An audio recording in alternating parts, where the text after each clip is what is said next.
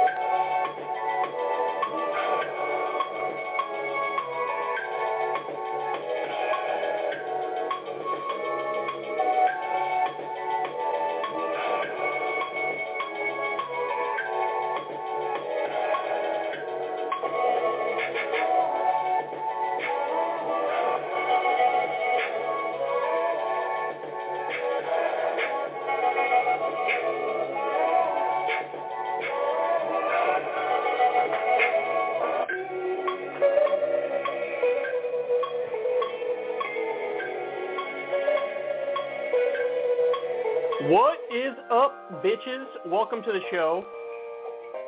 Man, we got a heavy one today, if I don't say so myself. So the first two stories, are we on the brink of World War III? Wow. We could stop after that. Shit. Second story is evidence for a new Great Depression is emerging and a colossal apocalyptic stock market crash. We're going to talk about that. I will also discuss how the sexy M&M discourse has finally broken me. My brain just physically snapped in two and fell out of my earlobes when I saw that. Kirsten Sinema's new approval rating, that story is phenomenal. Can't get enough of that one. Inject it straight into my veins. Nancy Pelosi was pressured into flipping a very unpopular position that she held. Candace Owens thinks helping homeless people is modern slavery. And I'm going to talk about the terror attack on Yemen, and MSNBC is now advocating that people be nicer to Joe Manchin. That was the problem. The problem was Biden and the rest of the Democrats weren't nice enough to him. I don't know, man. I'm just a humble servant reporting to you guys what's happening. Don't ask me how we got that. Don't ask me how this is the narrative these people are going with. It's amazing. So anyway, without further ado, let's go ahead and get started, and we'll kick it off with Russia and Ukraine. So it seems like a ridiculous thing to say at face value, but perhaps it's not so ridiculous when you look at the facts. We're playing with fire here, man. That doomsday clock is not in a good place.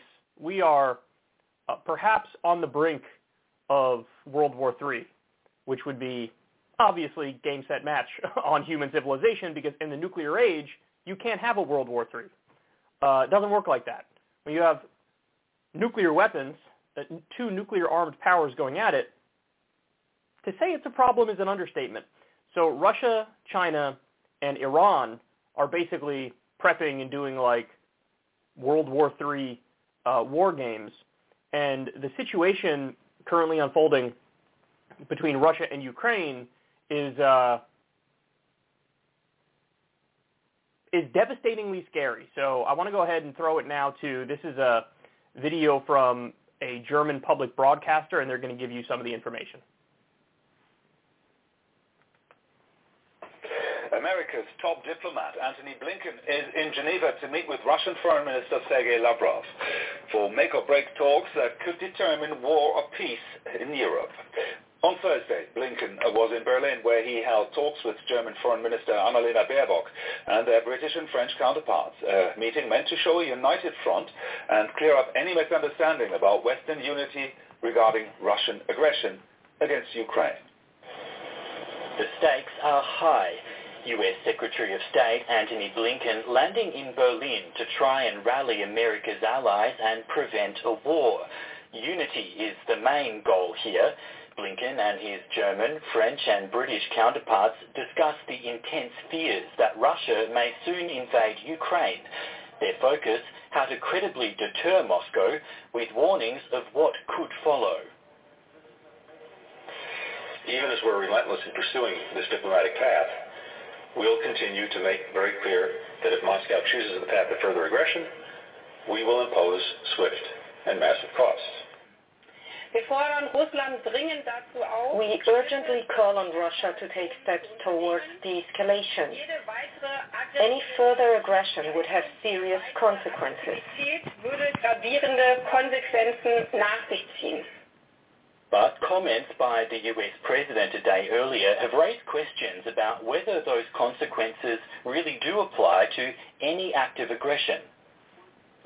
Russia will be held accountable if it invades, and it depends on what it does. It's one thing if it's a minor incursion and then we end up having to fight about what to do and not do, etc. But if they actually do what they're capable of doing with the force amassed on the border, it is going to be a disaster for Russia. The White House later tried to clarify, insisting that the West would react come what may. But the issue has highlighted questions over what level of aggression would trigger what kind of response. The US has made it clear that it would expect Berlin to target the controversial Nord Stream 2 pipeline, which links Germany to Russian gas. It's also worth noting that gas is not flowing through Nord Stream 2 yet, which means that the pipeline is leverage for Germany, the United States, and our allies, not Russia. For now, though, there's another round of diplomacy coming up. Antony Blinken will meet his Russian counterpart in Geneva on Friday, seen as one of the last chances to find a way of avoiding war.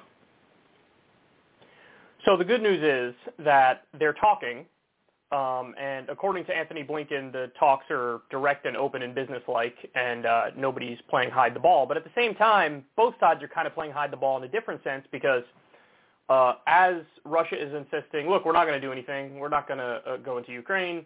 They've amassed, I read, up to 100,000 troops on the border.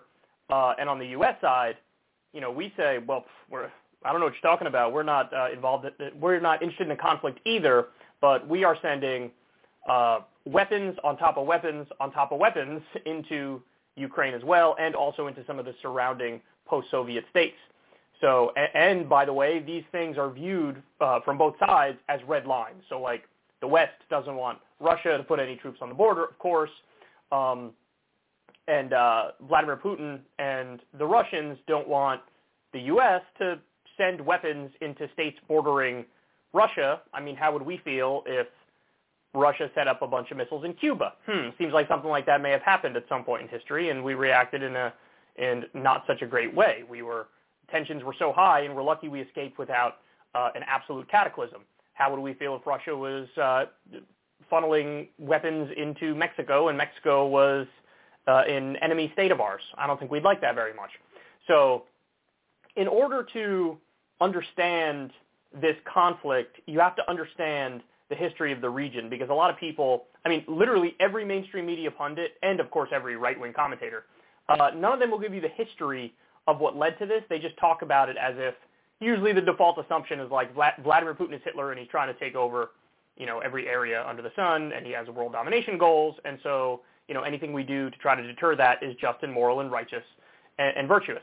That seems to be the prevailing underlying narrative and assumption when people talk about this, but it really is not that simple. And it shouldn't surprise you guys in my audience to know that it's not that simple. So in an article in the New York Times, and credit to the New York Times for putting this line in there, although I will say there's an article that came out 2 or 3 days ago, and this line was way deep in the article, but nonetheless it's there. So they say, quote, Russia's demands include a legally binding halt to NATO's eastward expansion and a withdrawal of NATO troops from countries like Poland and Baltic nations that used to be aligned with or part of the Soviet Union. The United States has dismissed those demands as non-starters, even as American officials offered talks on other matters, such as military exercises and the placement of missiles. So now also Biden is talking about, he's reviewing plans to send anywhere from 1,000 troops to 5,000 troops, U.S. troops, boots on the ground in the area near Russia's border. Okay, this is getting beyond crazy and reckless and dangerous, of course.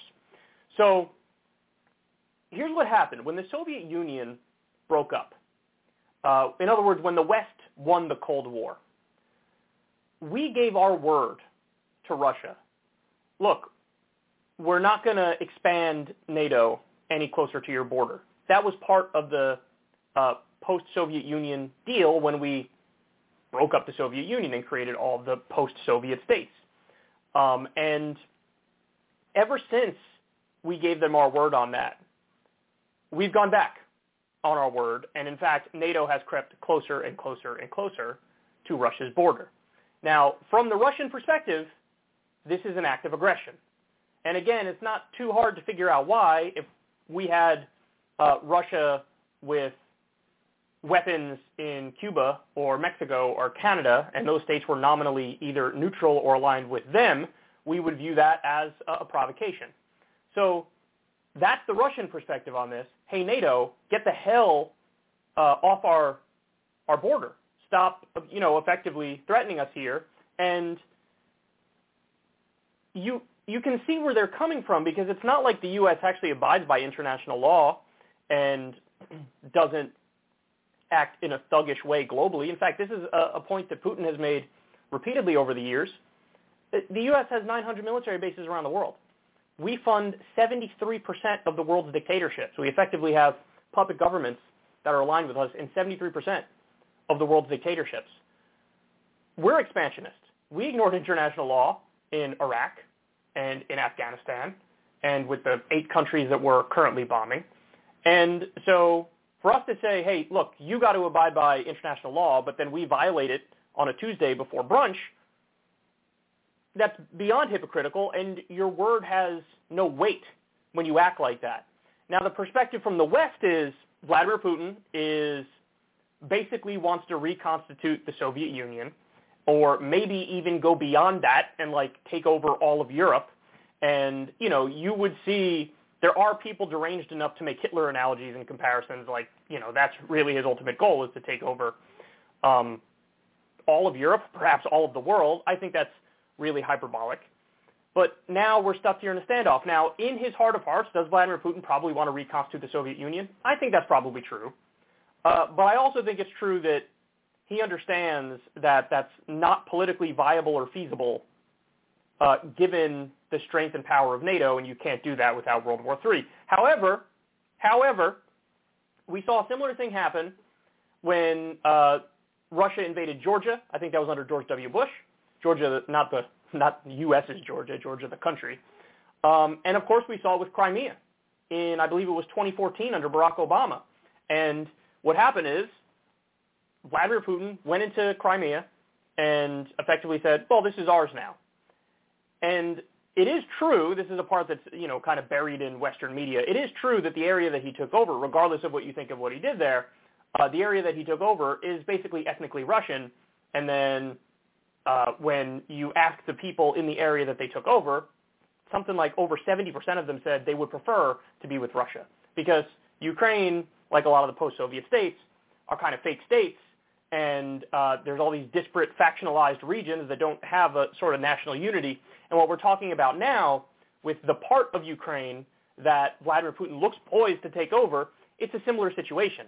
And in the case of Crimea, he did it because the Russians needed access to a critical port that was there that, they view it as, well, if Ukraine aligns with the West and you have American warships in this port that's right here by our doorstep, that is beyond an act of aggression, that's, almost close to an act of war, it has us boxed in totally and completely, and they fear that the West wants to topple their government and wants to meddle in their affairs.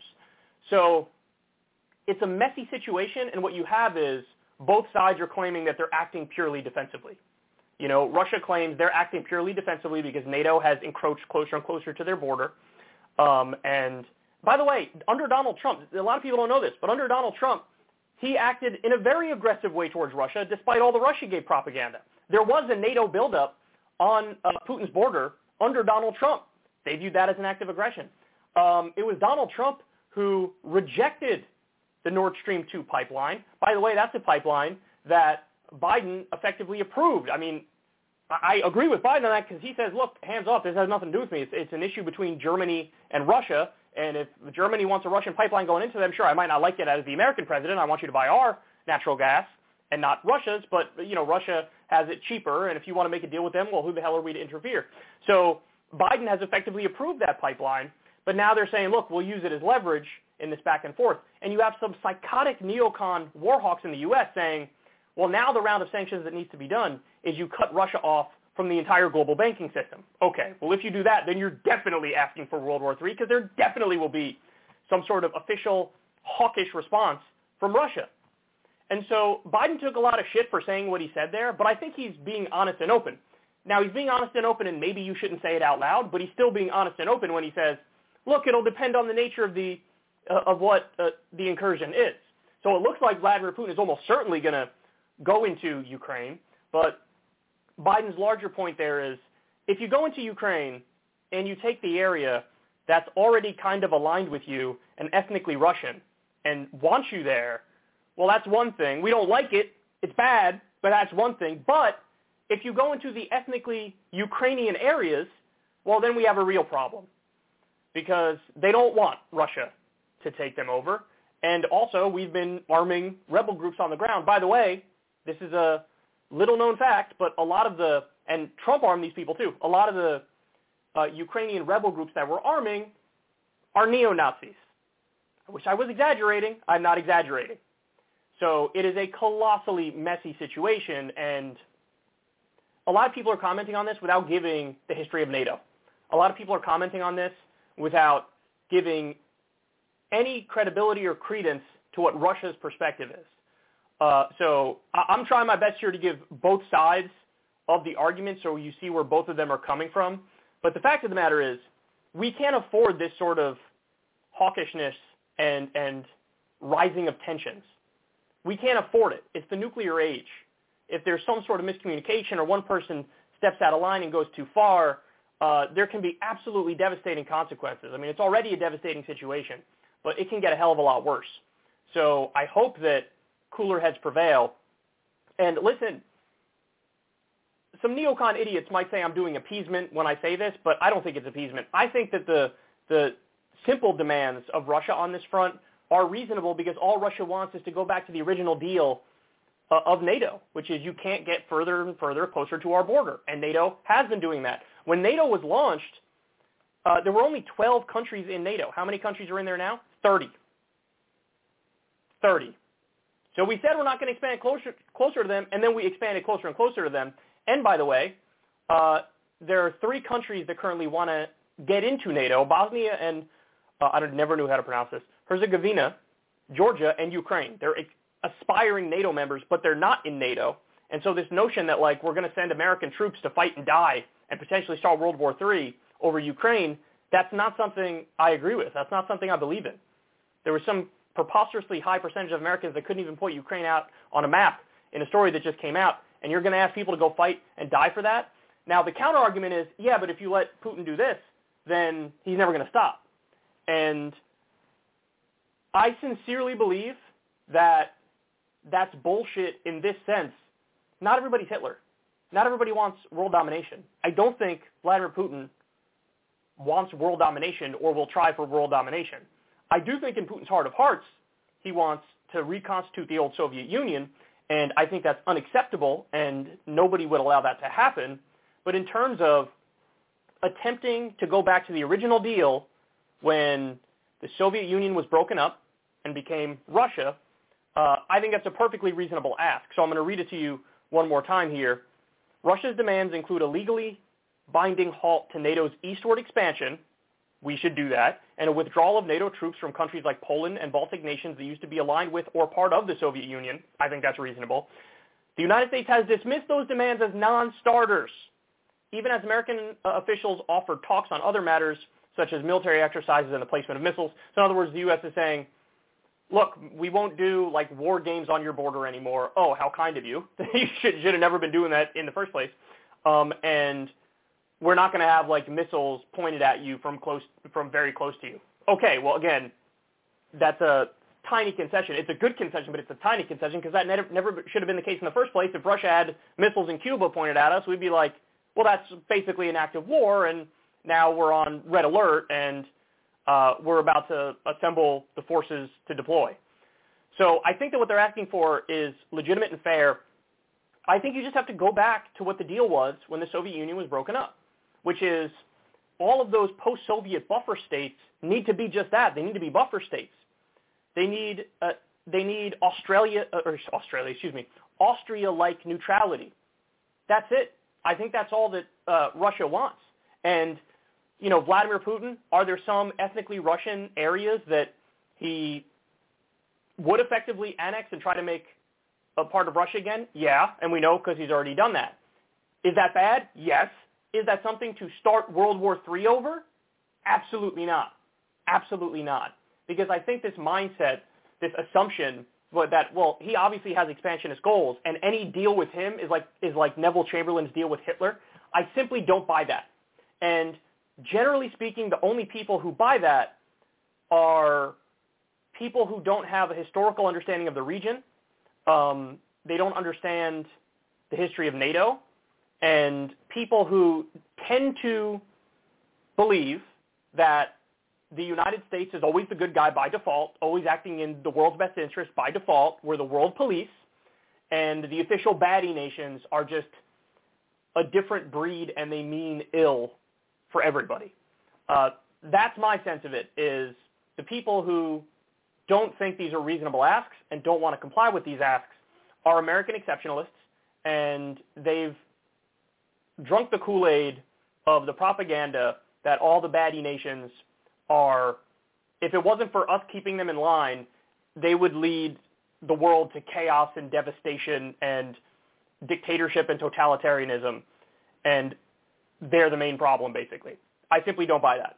I think that's a childish argument. So look, I tried my best to give both sides of the story here. You can determine whether or not my breakdown is fair. You can determine what you think would ease this situation. But I really think the best thing that we could do is go back to the original deal when the Soviet Union was broken up, go take NATO back to where it was in, 1995, and just keep it there. And have the buffer states, be neutral, and leave it at that. Now, if in that situation, in other words, if we give into and agree to the reasonable asks of Russia, well, then we'll take it from there. And you know what? Hey, maybe I'm wrong. Maybe when we do that, if we do that, then Russia tries not only to take over ethnically Russian areas, which is one thing, but also goes further and actually tries to reconstitute the old Soviet Union by force. Well, in that instance, the second that, he gets to a NATO country, all bets are off, and then you do have World War III. And in that instance, that wouldn't be the fault of America. That wouldn't be the fault of the West. That would be the fault of Vladimir Putin, because he would have goals that are too expansionist for peace. And if that's the case, that would be my commentary. But as of right now, that's not the case. And the asks, I think, are perfectly reasonable. And unfortunately, I don't think the West is going to honor these asks, which are fair. And I think he's going to go into Ukraine. But I think he's largely going to go into just the ethnically Russian areas of Ukraine, which it's not a good thing that he's going to do that, but he's going to do that. And then you just have to hope that Joe Biden is as reasonable as Barack Obama was, and you don't start a war, and you don't engage in kind where we can have escalation to the point of absolute catastrophe. Because in the nuclear age, you can't have two nuclear-armed powers in a hot war, because it's too dangerous. and we're all at risk if we do that. So you just have to hope that, because I do think since is not going to agree to the reasonable asks of like go back to original NATO and stop expanding towards our border. Since the West is not going to do that, I do think Vladimir Putin is going to go into Ukraine in the ethnically Russian areas, and I just hope Biden's smart enough not to escalate from there, because that would be devastating. But look, honestly, based on what Biden said there, it appears like his instinct is the same as mine, where he says, look, if it's just a little incursion, then, what are we going to do? Let's not start World War III over that. He said it. I just hope that the pressures behind the scenes from the deep state are not too impenetrable where he feels like he has to react in kind, which could make everything go out of control. So anyway, there you have the breakdown. I really hope cooler heads prevail. This is a dangerous situation for the world, and it's not getting as much talk and fair coverage as it needs. People are too busy talking about sexy M&Ms and whatnot, which I will do as well, but this is the meat and potatoes. This is the more important stuff, and it's a time to cross your fingers if you're, superstitious, or even if you're not, and just hope that we can get through this and the power of talking and honesty and negotiations wins out over our more primitive, violent instincts.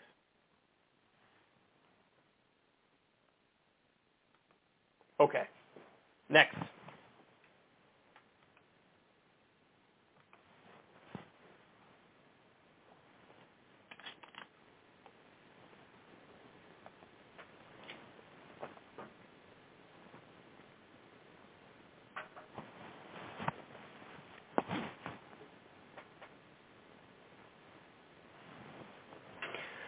Guess what? We have another just as scary story.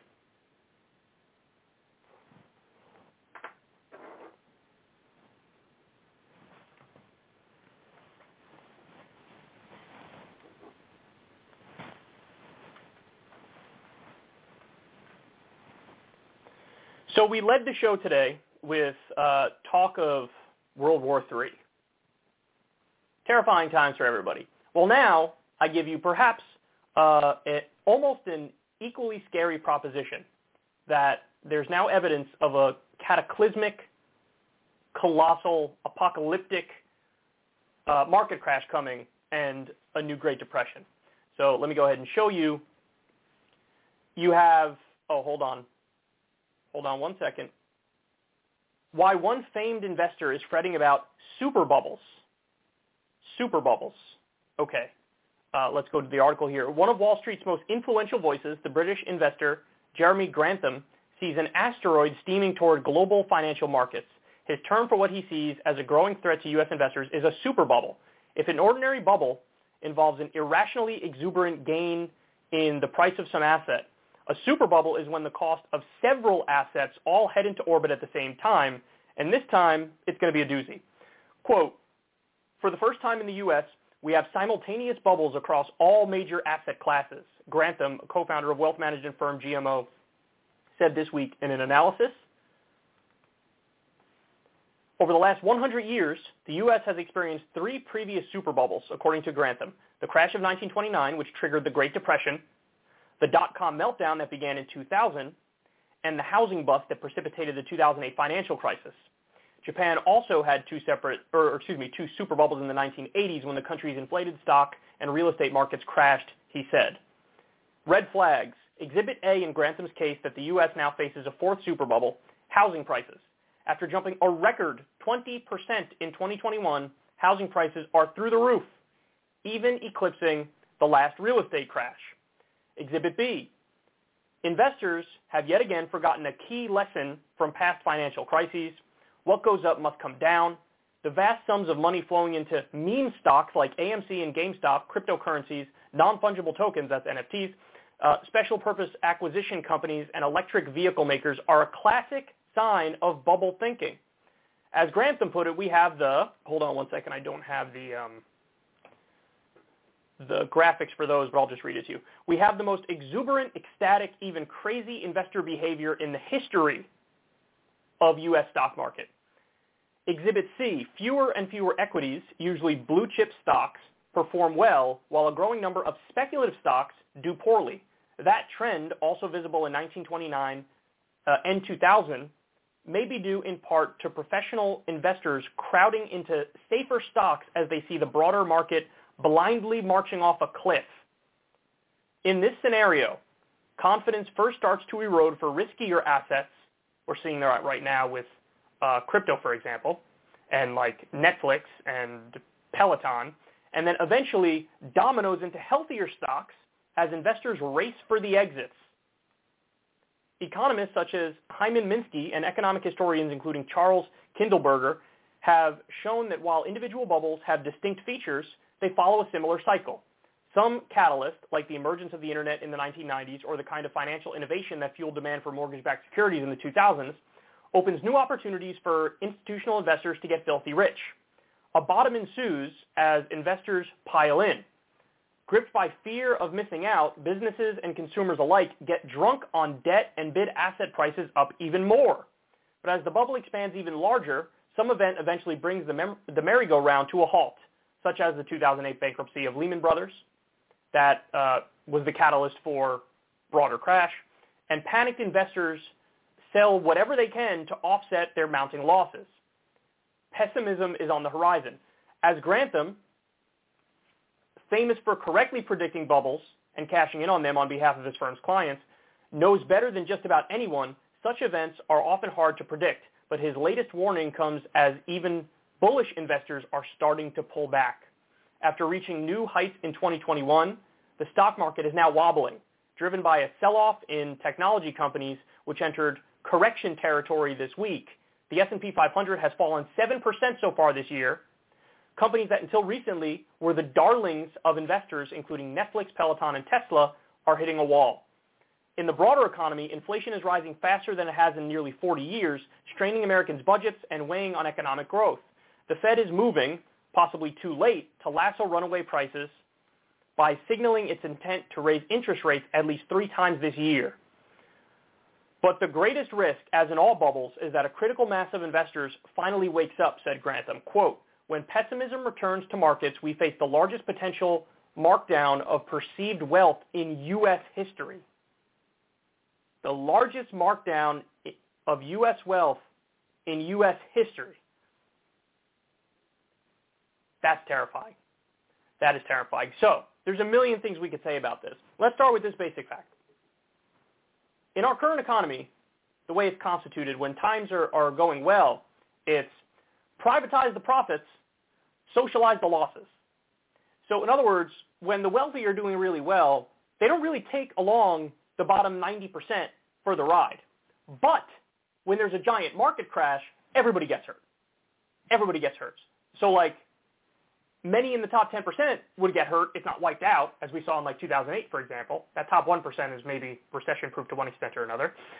But the bottom 90% would also get hurt. Even though they don't come along for the ride for the good times, in the bad times, everybody gets hurt, and you would have even more, mass layoffs, for example, pay cuts, and things of that nature.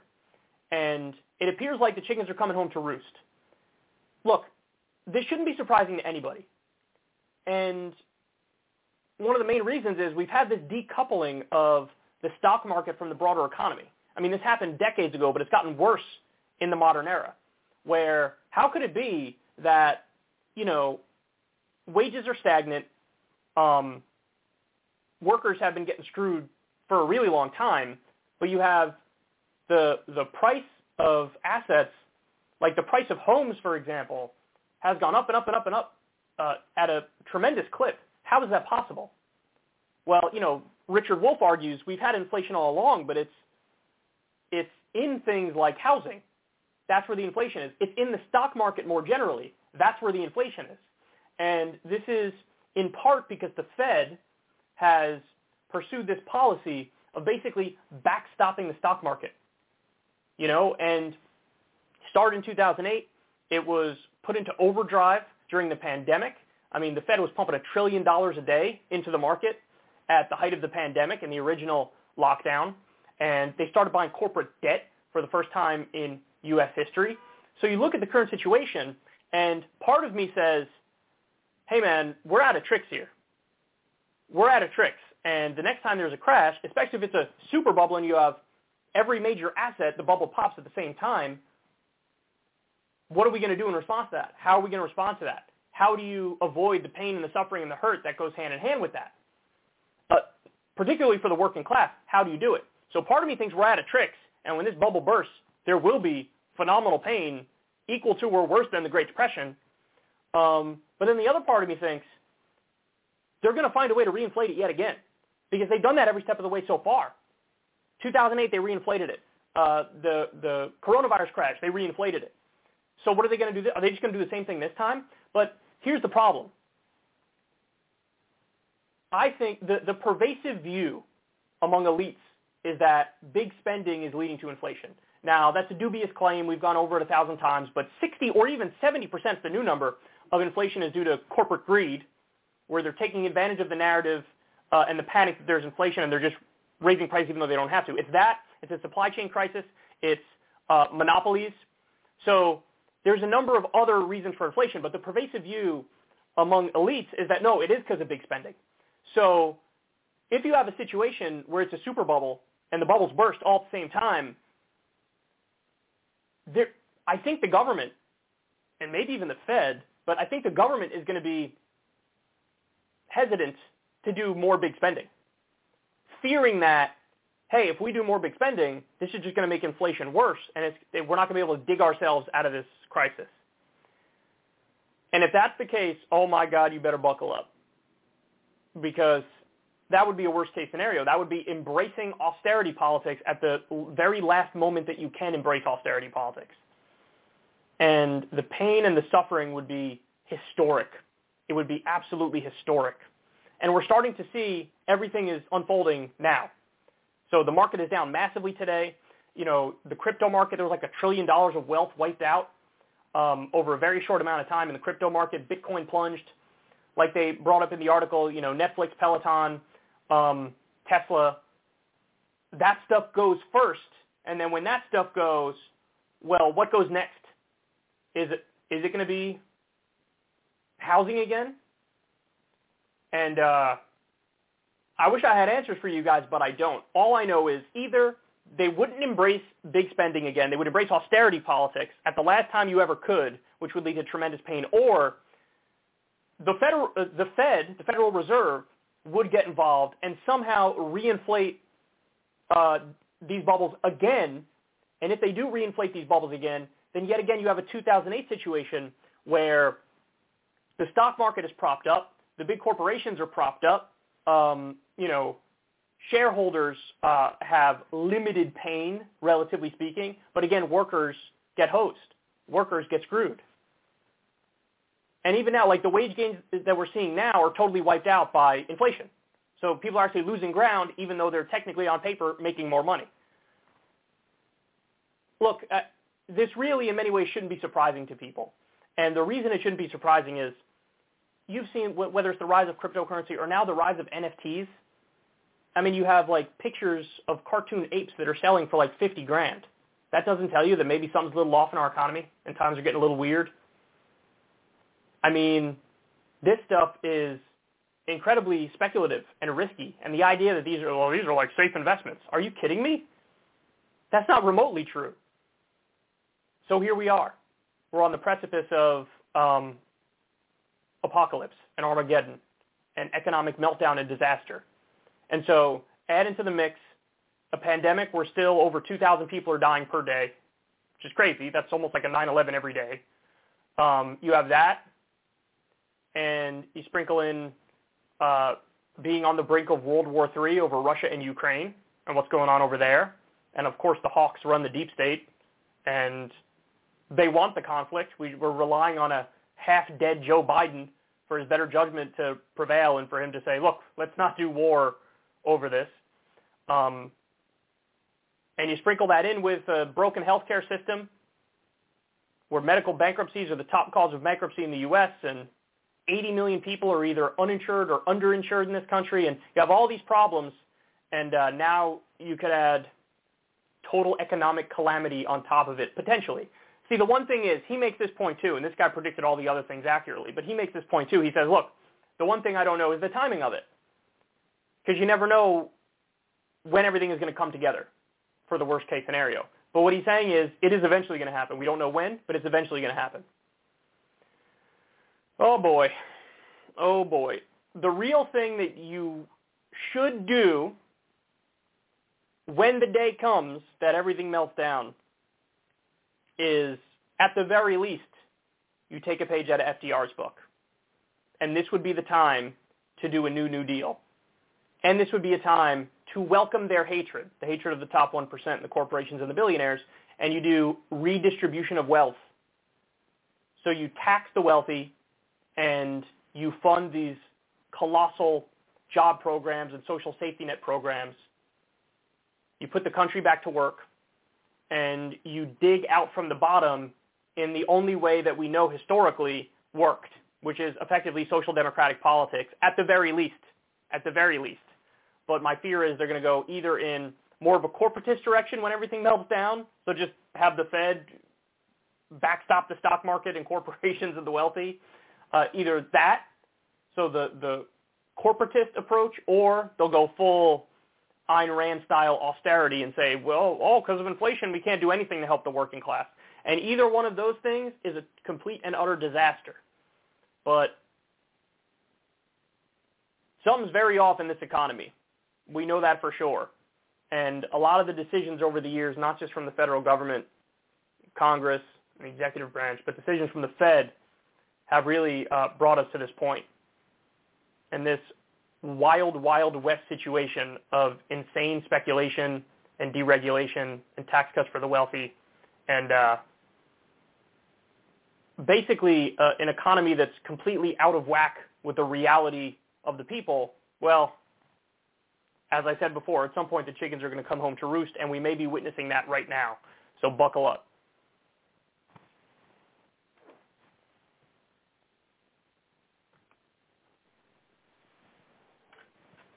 All right, let's go to the sexy M&M discourse.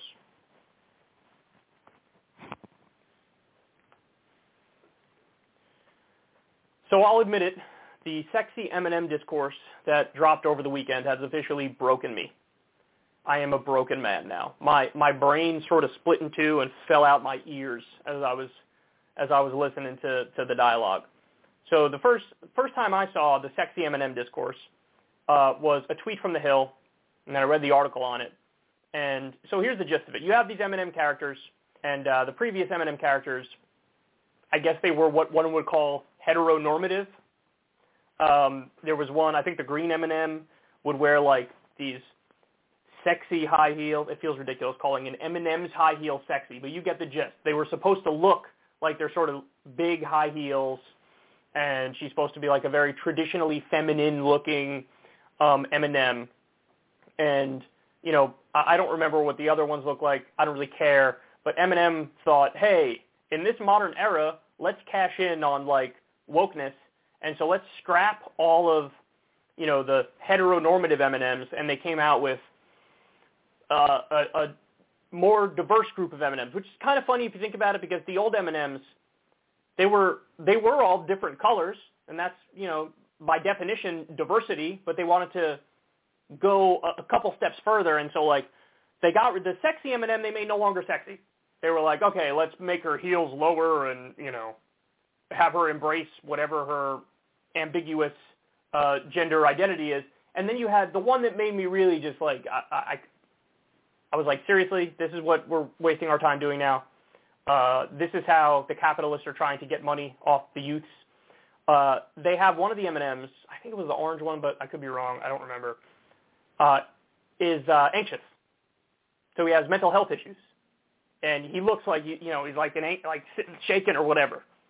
And people were joking online, look, I can finally relate to one of these M&Ms. Look, everybody knows this. Woke corporations go in the woke direction because they feel they can make an extra buck that way. That's the point. And so they're trying to, like, appeal to the younger generation so that the younger generation says, oh, look, here's an M&M with pink hair, and I have pink hair, so now I feel represented. Aren't M&Ms awesome? By the way, nobody reacts like that. I don't care how, you know, uber woke some college kids are. None of them are going to see a corporation trying to cynically use their ideology and then go, well, now I love Nestle, and it's actually not Nestle, it's Mars Company. By the way, as they're doing this whole, like, we're cool, we're hip, we're with it, we're an ethical company that fits in with the cool younger kids. As they're doing this charade, just so you understand, there was a lawsuit that Nestle and Mars, the company that makes M&Ms, and some other companies that are in the chocolate market and candy market, they've used slave labor overseas. There's a Supreme Court case about it, or a court case about it. So they're like, we're really ethical and moral. Look at our, like, you know, gender-neutral M&Ms or whatever. Look at our mentally ill M&M. We're trying to respect everybody and show everybody that we believe in diversity and inclusion. As they're doing that, they're, like, using slaves.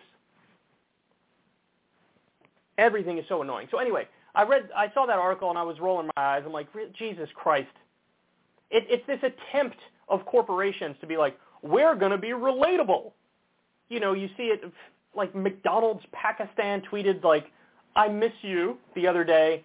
They have this banter back and forth with different major corporations where they try to be edgy or whatever. It's like, oh my God, stop. This corporatocracy is out of control, and I hate all of you, and you're all cynical and exploitative, and you need to stop. So anyway, that was my reaction to the woke M&M stuff. Well, then Tucker Carlson comes out, and he does a segment on it where he says this. The other big change is that the brown M&M has, quote, transitioned from high stilettos to lower block heels. Also less sexy. That's progress. M&Ms will not be satisfied until every last cartoon character is deeply unappealing and totally androgynous. Until the moment you wouldn't want to have a drink with any one of them. That's the goal. When you're totally turned off, we've achieved equity. They've won. So then I saw that and I realized, wait, that's ridiculous too. So he's like genuinely outraged over this, and he's like, I wanna fuck this M&M. I guess it was the brown one and not the green one. Whatever. I want to have sex with that M&M. Why can't that M&M be sexy? Why can't that M&M be fuckable? Why can't that M&M look like that? Bring that one back. So he's trying to say that, like, this M&M's marketing ploy is like evidence of the downfall of modern society. All right, dog, too far. And so what's my ultimate takeaway? Because this is my ultimate takeaway, and I've had this take before, but I was a bit of a hypocrite when I first overly reacted to the woke M&M's, branding change. All this is stupid. All of this is a distraction. This is just culture war garbage. It's red meat to the base of the insane, socially obsessed, like social issues obsessed, cultural issues obsessed. So, to be fair, I haven't seen anybody who's like really in favor of what M&M's did here. So there is like, I don't think the left actually is like embracing crap like this. They know how hollow it is. They know how useless it is. They know how cynical it is. So on that side, I don't see much like overt support for it, as if this really matters. But on the right, you do see, it's almost like the social justice warrior versus anti-social justice warrior thing, where the social justice warriors originally were the screechy ones who were so pissed that some female video game characters looked sexy and like had big boobs or whatever. They were so mad about that and so angry about that and so loud and aggressive about that and so focused on that they looked ridiculous. But then the anti-social justice warriors who would respond to them, they became the social justice warriors, because eventually, over time, they started arguing that, like, you know, any new movie or video game that has, like, a black lead character, that's, like, the downfall of society.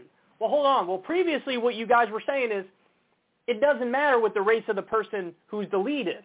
Like, just tell me a good story. That was your old position. But now your new position is that person better be white. So then you are the social justice warrior.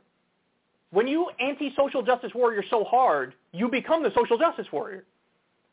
You become the culture war-obsessed freak. And that's exactly what Tucker's doing here. Guys, at the same time we're having this conversation, we're on the brink of World War III over Ukraine. Russia is amassing troops on the border of Ukraine, and the West is sending a gargantuan amount of weapons to rebel groups in Ukraine. By the way, some of them are neo-Nazi aligned, and tensions are rising, and we got to step back from the brink here, and cooler heads better prevail. But as that's going on, this is the conversation we're having. We're talking about M&Ms. We're talking about M&Ms and their stupid marketing scheme. At the same time, we just covered the story of an investor who's had a phenomenal track record of predicting massive downturns and crashes. He's like, hey, it's coming right now. We have a super bubble where you're going to have a downturn in the stock market and in housing prices and everything all at once. It's going to be cataclysmic. And as that's happening, we're talking about M&Ms. And if we should fuck the brown M&M, why are we doing that? Why are we doing that? So look, I mean, my job, unfortunately, in some ways, my job is also to comment on this stuff, but my commentary on this stuff is always going to be, why are we even commenting on this stuff? Why are we talking about this stuff? Because it's all a distraction. It's all a distraction. They want us fighting over dumb shit like this so that the wealthy can run out the back door with all the money and the economy can continue to be rigged to the benefit of corporations and billionaires, and workers keep getting screwed, and the military-industrial complex can keep bombing 1,000 different countries and having 900 military bases and sending weapons to 73% of the world's dictatorships. All these problems, and we're talking about having sex with M&Ms. So the whole culture war stuff has melted our brains, and what's amazing is how well it works, how good the diversion works. Now, it's not. Don't get it twisted. It's not like a strategy on the part of the CEO of M&Ms to like, let me distract from the military-industrial complex and the class war. No, it's not. That's not what it is. But that is the effect it ultimately has, where all this political energy is now wasted talking about how hot the M&Ms are. So look, my final conclusion on it is very simple. It was absurd and silly and ridiculous and pathetic and pedantic and a pandering shit show for them to change their marketing strategy in the first place to try to be more inclusive in a way that's silly. You know, that was dumb, but also the reaction has been equally dumb. So I just think we're all dumb, including me, for commenting on this at all. Can we please focus on more important things and more serious things? For the love of God. We have like a historic number of problems that we are currently facing. And what's the next discourse going to be? What have we had? We've had Dr. Seuss, Mr. Potato Head, M&Ms. I'm sure at some point Carrot Top is a white nationalist or something is coming down the road. And I don't know if I'll get there because, like I said, this has broken me.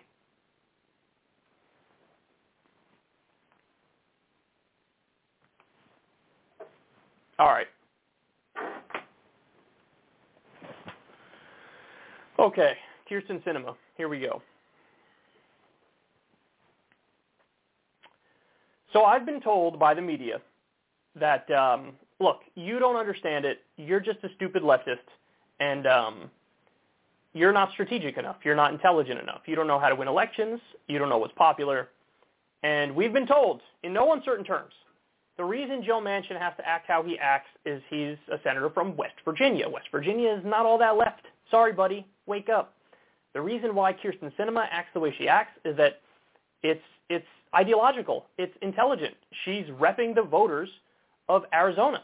That's what she's doing. It's not like California or New York or Hawaii or some more left state.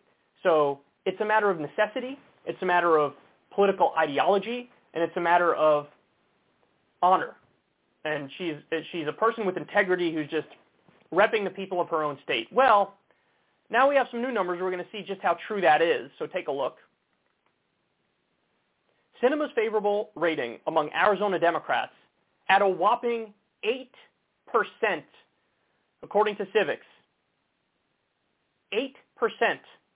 She has 80% unfavorable among Democrats, 8% favorable, and you can see when the switch started happening. You can see it was February when the switch started happening, and then by like March 1st, total tank. That was probably when we were getting the reports that she, totally sold out to corporate America and was representing Big Pharma over the people of her state and was acting in the most disgusting, corrupt way imaginable.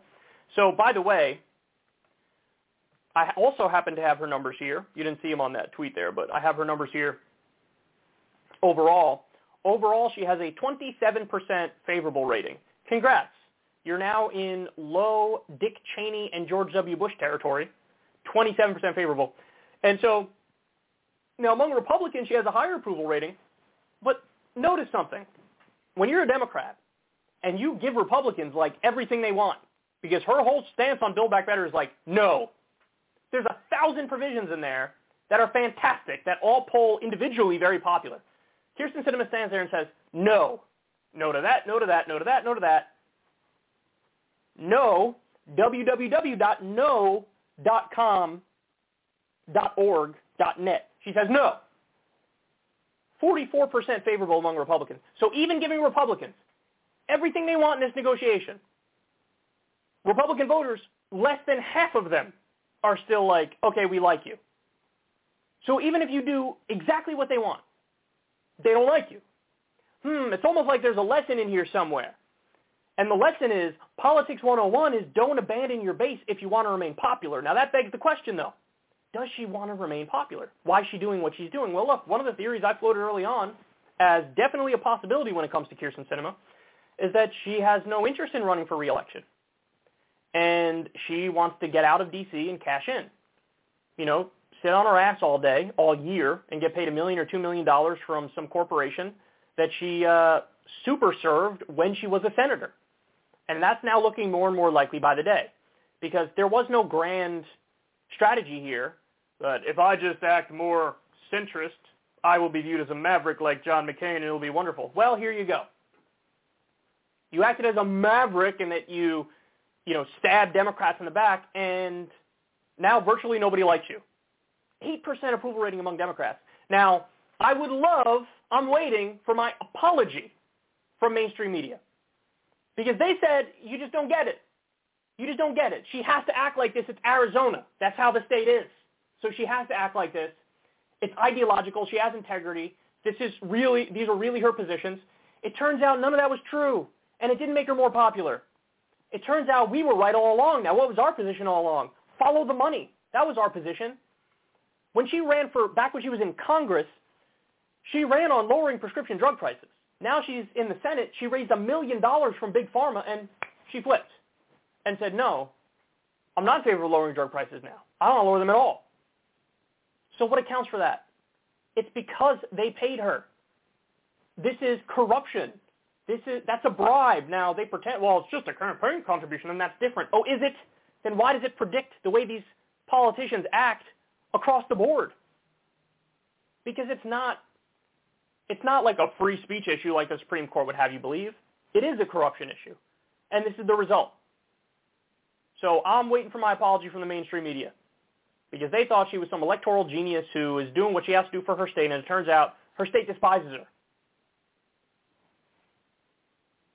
You have to wonder, are the people in mainstream media just not intelligent enough to figure this out? Are they just dim? Or was it purposeful? Was it purposeful to argue the things that they argued? They know they're wrong, but they're saying it anyway, because that's what they're supposed to say. They're supposed to put a veneer of seriousness on the clown show that is Washington. I don't know what the answer to that is, but frankly, I don't care. Either way, they were wrong, we were right, and everybody needs to understand that, everybody needs to know that, so you know who to trust in the future when we talk about these things. She is despised for good reason, because people know she's not fighting for them. She's fighting for her donors. And this is the main problem in Washington, D.C. And it all goes back to that Princeton study, which came out years ago now, There's almost no correlation whatsoever between what your average voter wants and the policies we end up getting. But there's a very direct correlation between what the wealthy want and the policies we end up getting. That's a problem. That's when you are functionally an oligarchy or a kleptocracy. You're no longer a representative democracy and a constitutional republic at that point. And the system is beyond broken. It's why Congress always has an approval rating as low as 7% and as high as like 25%, and why we're on this endless cycle from hell. But the fact of the matter remains, she's despised. We knew she'd be despised, and now she will likely go cash in. Not good. Biden played his cards wrong every step of the way to get these people to fall in line. And here we are.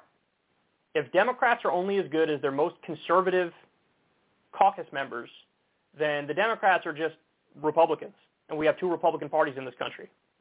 The Republican Party and the Republican Light Party. That seems to be the reality of the situation.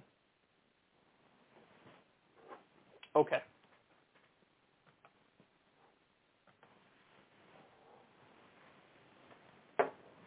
All right, guys, let me take a quick break. When we come back, Nancy Pelosi was pressured into taking a good stance, and we'll talk about Candace Owens and the bombing of Yemen. Stay right there. We will be right back.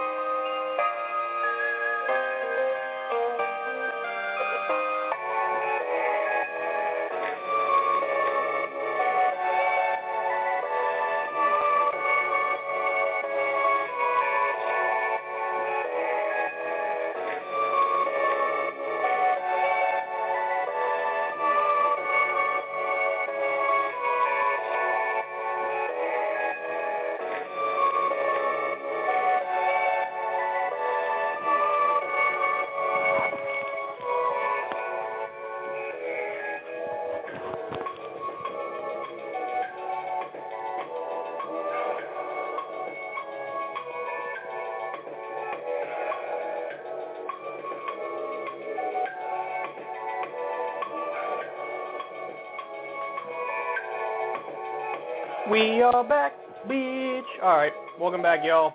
Let's keep it going. Still got some doozies for you. Still got some bangers for you. Okay.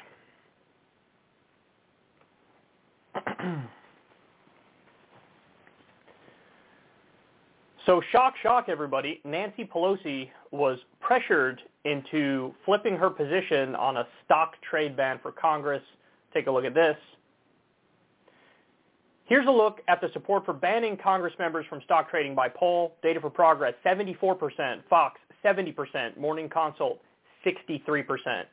So this is, needless to say, a very popular issue here. Huge chunk of the country says, of course you should ban it.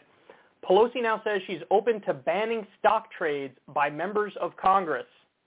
This is in Market Watch. House Speaker had previously argued that lawmakers should be able to participate in the free market economy. Now she says she's open to it. Her quote is hilarious. Let me pull that up for you. She said, "I have great confidence in the integrity of my members. They are remarkable. So when people talk about, well, somebody might do this and somebody, I trust our members." Pelosi told reporters at her weekly press conference on Capitol Hill, quote, "To give a blanket attitude of we can't do this and we can't do that because we can't be trusted, I just don't buy into that. But if members want to do that, I'm okay with that." So in other words, she's like, look, I don't really see the problem with it. Like, we should be allowed to do it, but if they want to do it, okay, fine, I guess. Really? You don't see a problem with it? Let me explain to you why you don't see a problem with it. You don't see a problem with it because your husband has made millions of dollars in the stock market based on whatever information you're giving him. Shock, you always beat the market. Other members of Congress always beat the market. There was just a report on this from Unusual Whales. You guys always beat the market. Now, are you just phenomenal investors, or do you have inside information so that you know what's going to happen? I'll give you one example. There was all this talk about antitrust as it applies to, I think it was Google. Was it Google? I think it was Google. Yeah. And so there was some committee hearing on this, and there was some legislation that was being floated. And as soon as Nancy Pelosi learned, okay, or even crafted it so that, well, this is really toothless what we're talking about here, this particular antitrust measure that we're looking at, it's toothless. She told her husband that. Her husband bought a lot of stock in Google, and then as soon as the rest of the country learned, hey, that's toothless, as was reported in the media, Google stock went up. So they got in when it was lower, knowing it would go up, and then it went up. That's just one example of how Nancy Pelosi's husband beats the market and how other people in Congress beat the market. And, I mean, this is, it's insane it's not already illegal. These are people who vote directly on our laws and what they should be. And they have massive conflicts of interest, obvious conflicts of interest. So they're not going to make decisions that are for the improvement of society and the American people. They're making decisions that impact their bottom line. And it's not just that, by the way. I mean, this is a clear, egregious example of self-dealing. But you also have, of course, as you all know because of campaign contributions and the like, they vote in a way that serves their donors, serves their corporate donors, serves the billionaires. So this is what Congress does. And this is an area, again, you want to talk about bipartisan agreement. This is bipartisanship I can get behind. What you find is when you poll the American public, there's often bipartisan agreement on issues, often.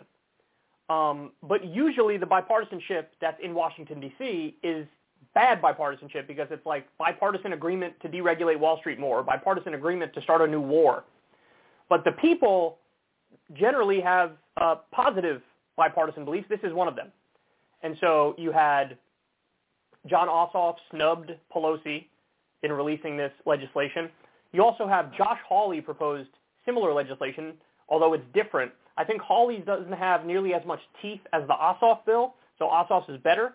But I hope something gets done on this because, again, there's so many things that are legal that obviously shouldn't be legal. And you have to drag Nancy Pelosi kicking and screaming to that position, which leads to my final point, though, which is I'm sure they're working on the loopholes, baby. I'm sure they're crafting loopholes where they can still get away with making money off their insider information because they're crooks and they're criminals. And just because the guys are dressed all wearing suits and ties and all serious and the women are looking all professional and whatnot doesn't mean that they're not thugs. And they do thug shit all the time. This is a great example of it. And I guarantee you that whatever legislation ends up passing is going to have a tremendous number of loopholes. I hope I'm wrong. And if I'm wrong, I'll be the first to come out here and admit that I'm wrong, as you all know. We shall see. But it's positive she was dragged to the right position. We just have to keep a close eye on it from here. Okay. Next.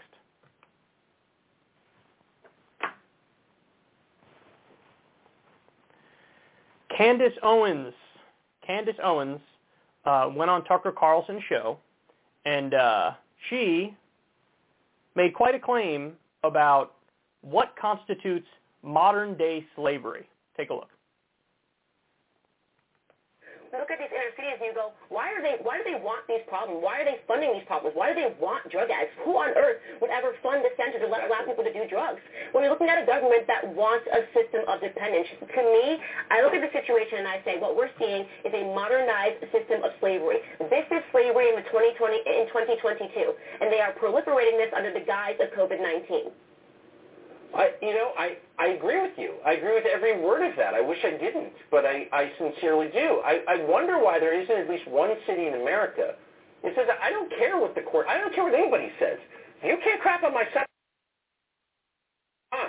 Like, that is, I think, the way that all civilizations have always reacted to threats like this, like drug addiction and vagrancy. Why does nobody do that now? Nobody does that now because there's been such a federal overreach. And I will say in America, the one guard that we have against this is state rights. Thank God for governors that are standing up and saying absolutely not, no matter how hard the Biden administration tries to overreach and say, we are absolutely going to have this. We need to fund more money, more money. The government is creating problems because they want you to turn to the government for answers. And I always say Black America was the experiment with this. So aiding homeless people is modernized slavery. So it's not the homelessness that's modernized slavery. It's not, say, wage slavery that's modernized slavery, so working a full-time job and not making enough money to survive. No, it's aiding homeless people that is modernized slavery. The way that the right talks about homelessness is astounding. You know, their main answer is like criminalization. You know, make it illegal, lock them up, throw away the key, or like Tucker said there, hey, buddy, you can't crap on my sidewalk, move on. Okay, well, where's that person going to move on to? They're going to move on to another place where they might end up crapping on the sidewalk. So how do you actually address this? Well, we know. It's not some mystery. Finland has nearly eradicated homelessness. How do they do it? A housing first policy. The way it usually works in most countries is there's all these hoops you have to jump through in order to, get through the system, have a roof over your head, and there's just too many hoops to jump through. In Finland, they did a housing first policy. Look, we're just going to put a roof over your head. Well, they nearly eradicated homelessness. Wow, what a shocker. Turns out homeless people are missing homes. And if you give them homes, then they're much better off. Now, I get it. This is where people turn around and say, well, hold on now. Because there are people who work to put a roof over their head. And so if they're working to put a roof over their head, aren't you incentivizing people to just not work and still have a roof over their head?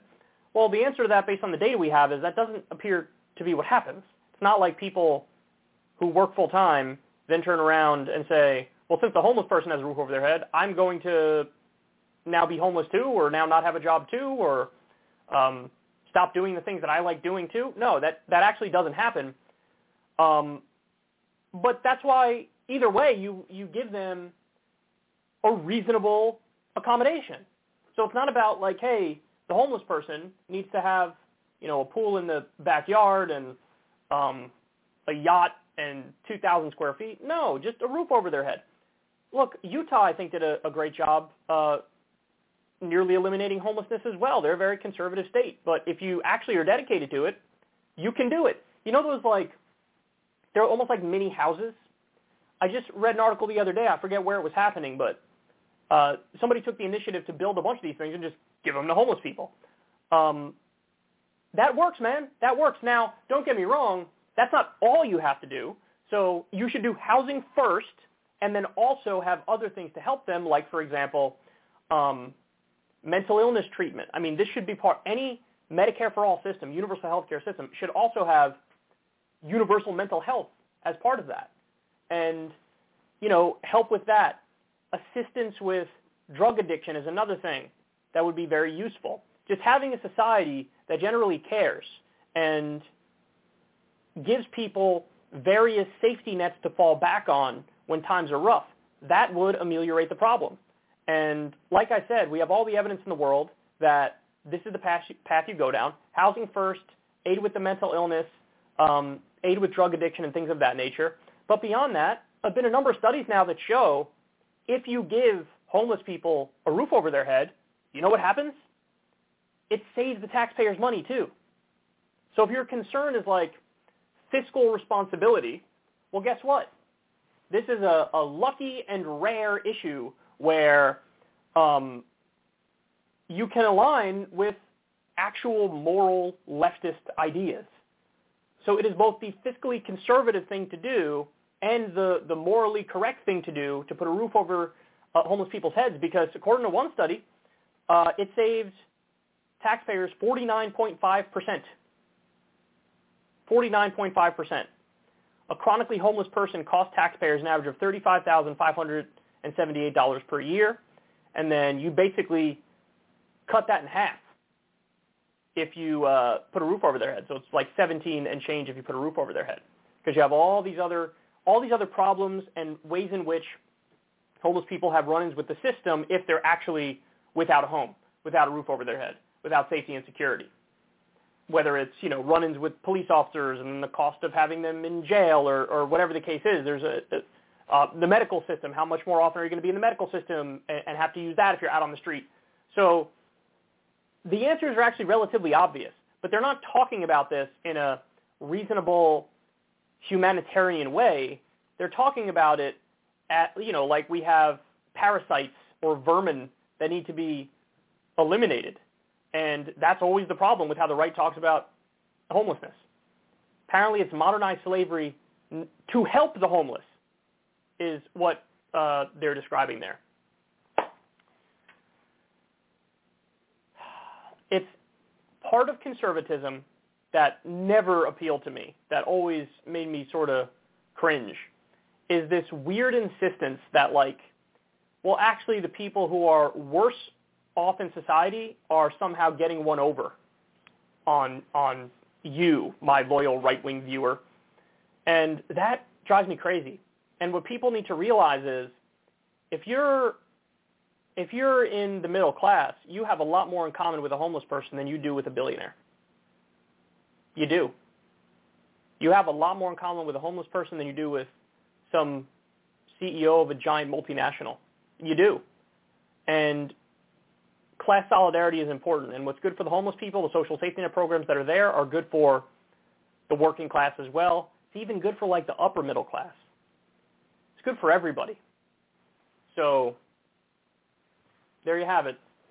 Helping homeless people is modernized slavery, according to some of the dumbest right-wing charlatans in the country. Okay.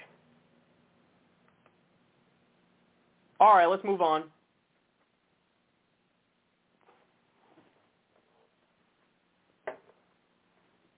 We are going to talk about terrifying new polls that I do not like. So we have some new concerning polling data that came out about the health of the country. Let me show everybody here. So this is from NBC News. Can the nation come together? In 2010, 45% said no, 50% said yes. In January 2022, 70% said no, 27% said yes. That's amazing. At the bottom of the screen there, do you believe American democracy is threatened? 76% say yes. 76%. See, when I read this poll, it makes me sad.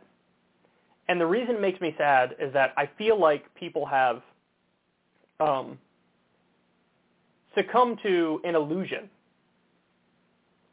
And look, you see it in your own personal life, right? If you have holiday events at your house or at a family member's house and you go there and it's Thanksgiving and you got your right-wing uncle who's annoying as fuck and you got, the uber lefty cousin that you have, and in some ways it feels like, hey, a lot of these problems are irreconcilable and there's just totally different worldviews and stuff, and you feel like, damn, how do we overcome this? How do we govern a country that has just a lot of variation in the building blocks of your basic worldview, even from just the premises of what you think is important? There's massive disagreement. But as I've told you guys all along, a lot of the disagreement is just an illusion. It's just an illusion because we're all getting screwed by the same people and by the same system. Whether you're some hardcore Trumper in the middle of the country who scrapes together $27K a year doing odd jobs to help people with construction shit around your town, or you're some kid graduating into a devastatingly terrible economy where you can't get a job and you're stuck in your parents' basement. The problems are the same. The source of the problem is the same, and the solutions are the same. And unfortunately, look, I hate to jump on the bandwagon of the social media bashing, but I do think they are responsible for some of the problem here, whether it's Facebook or Twitter or mainstream media, of course. These are outlets that have massively ramped up negative partisanship.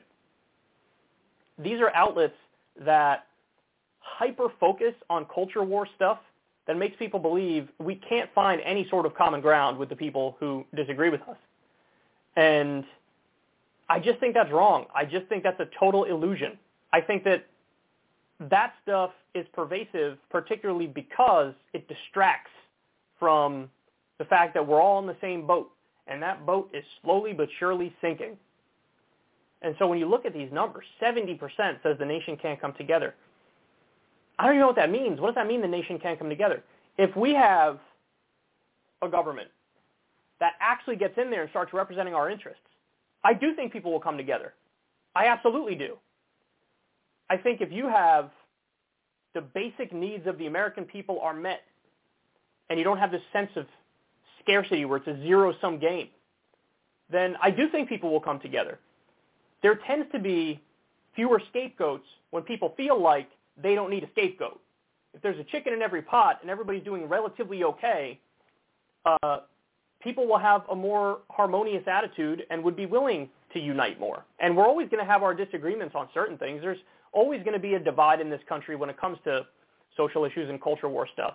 But it's absolutely possible to massively turn down the volume on that stuff, to make the disagreements more manageable and less severe.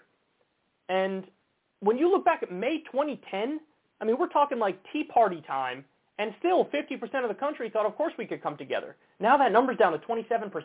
70% say we can't come together. That's what they want you to believe. They want you to believe that we can't come together. They want you to believe that it's impossible. They want you to believe that your fellow American is the enemy. But your fellow American is not the enemy. Your fellow American is a fellow victim. And we know what the problem is. The problem is that corporate money and billionaire money has flooded the government, and the government now represents solely the interests of corporations and billionaires. And that's devastating. Add in the defense contractor money, military-industrial complex money, and there's your endless war. And so instead of keeping our eye on the ball and knowing who the enemy is, we've all turned on each other. It's fine to disagree, but not want to slit each other's throats. And I think people have lost sight of that in many respects. But we need to be reminded of that fact. And even the idea, do you believe American democracy is threatened? 76% say yes. Now, I'm sure people interpreted that differently, the question differently. Do you believe American democracy is threatened? Maybe some people on the right interpreted that as some foreign outsider threat is going to undermine us or something. I don't know. But when I read that, I mean, my answer is like, we don't even have a functional democracy anymore, so of course it's threatened. It's been threatened and in many clear ways defeated. It's been replaced with an oligarchy and a kleptocracy. So on that front, I mean, maybe that one's not as concerning to me as the can the nation come together one, but we got to break out of this pessimism, man. We got to break out of it, and it's just gotten worse and worse and worse and worse and worse, and we're seeing the fruits of that now. I mean, people who are hardcore Trump-based supporters who are still in his camp and versus people, resistance liberals who may still love Biden. I mean, that's different planets that they seem to be on. But understand, those groups are relatively small compared to the general population. And there was a poll the other day that we discussed where, what was it? It was only like about 25% or 25 or 29%, somewhere in that range, are the people who identify as Democrats or Republicans and part of the party. But then you had over 40%, like the bulk of the country was independent. Now, that doesn't mean they don't have political views, like some lean right, some lean left. It's actually about a 50-50 split within that 40-some-odd%. But that tells you there are more non-Kool-Aid drunk partisan losers in the country than anybody really thinks or acknowledges. And so we got to break free from this, man. The title, Downhill and Divisive, Americans Sour on Nation's Direction NBC News poll. Well, it's perfectly reasonable to sour on our direction because our direction has been wrong for decades. Ever since Ronald Reagan and the turn towards deregulation and tax cuts for the rich and the era of big government being over, it's been brutal for everybody. The New Deal era was shivved, was stabbed in the back and the knife was twisted. And that was the only thing that was holding together the fabric of a nation in a sense. Mutual social safety net programs that were there for the benefit of everybody. And then when those were obliterated, we slowly but surely got worse and worse and worse in terms of hyperpartisanship and in terms of negative feelings towards each other. I am optimistic that we can turn it around, but I think it will take a lot of work, and I think it will take structural change in this country. Because the conditions are so brutal that it becomes a dog-eat-dog world with brutal conditions. I think that's almost an inescapable reality, not just of Americans, but of any country that has vicious and brutal conditions that are oppressive against the people. So not good poll numbers, but it could be worse, and we're going to work on making it better. And, it's almost amazing it's not higher, given just how much everybody feels screwed right now. I mean, look at the pandemic that we have going on the brink of World War III over Ukraine, on the brink of the market's tanking today. We're on the brink of a super bubble bursting, which would be worse than 2008. And it's almost amazing that the numbers aren't higher, but a lot of work to do to get it back in the other direction. Step number one is making everybody believe it's even possible to go back in the other direction, which I definitely think it is, even though it's hard.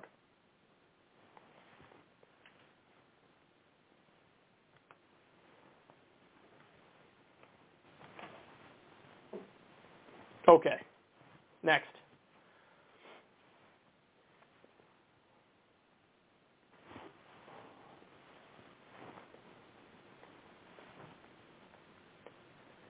So we have a terrible story here coming out of Yemen. This didn't get nearly as much coverage as it should have. In fact, it was very hard to find any U.S. sources or segments on this because, again, it's buried because it's our allies doing the crimes here. But this is I guess, an Indian broadcaster talking about a bombing that just happened of Yemen by Saudi Arabia. Let's take a look. Our top focus at this hour. Now, more than 100 people have been killed or wounded in an airstrike on a prison in Yemen. The airstrikes were launched by Saudi-led coalition. The Houthi rebels have released gruesome video footage of corpses being pulled out of the rubble. 8 aid agencies operating in Yemen say that those who have been killed include migrants, women, and children. The prison is located in Sadr. It was used as a holding center for migrants. Aid workers in Sadr say hospitals are overwhelmed after the attack. According to Doctors Without Borders, many bodies are still under the rubble. Many people are missing.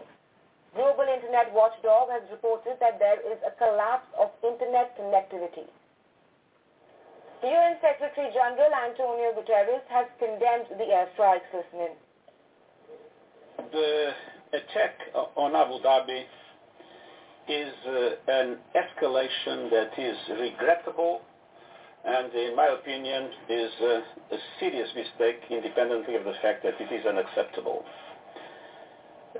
Now, any bombardment that targets civilians or that is not careful enough to... The U.S. has called for calm on both sides. U.S. has urged all parties to de-escalate and abide by the international humanitarian law.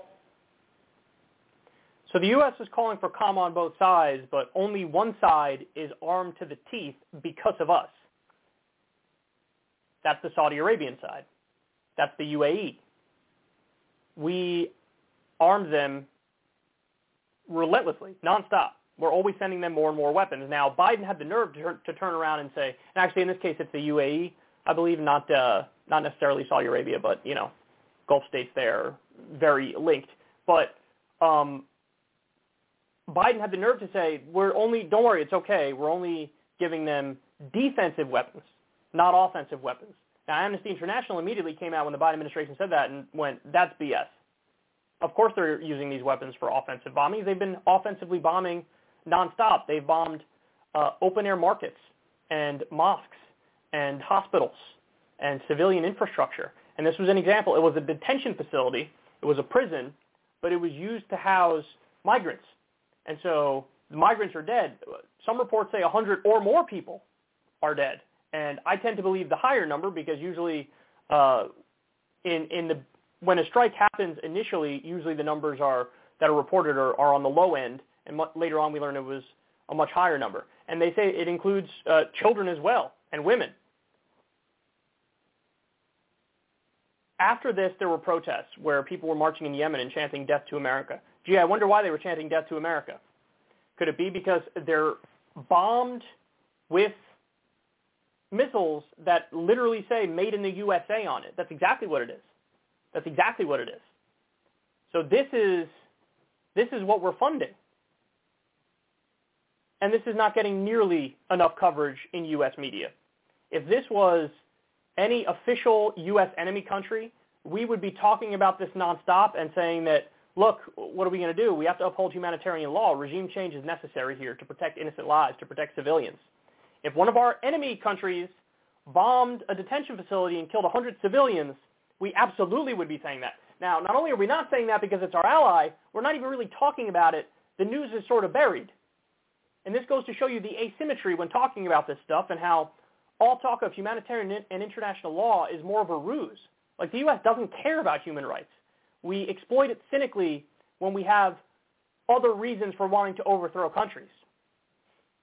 And this should absolutely wake you up to that fact, man. Absolutely. I mean, this was a terror attack.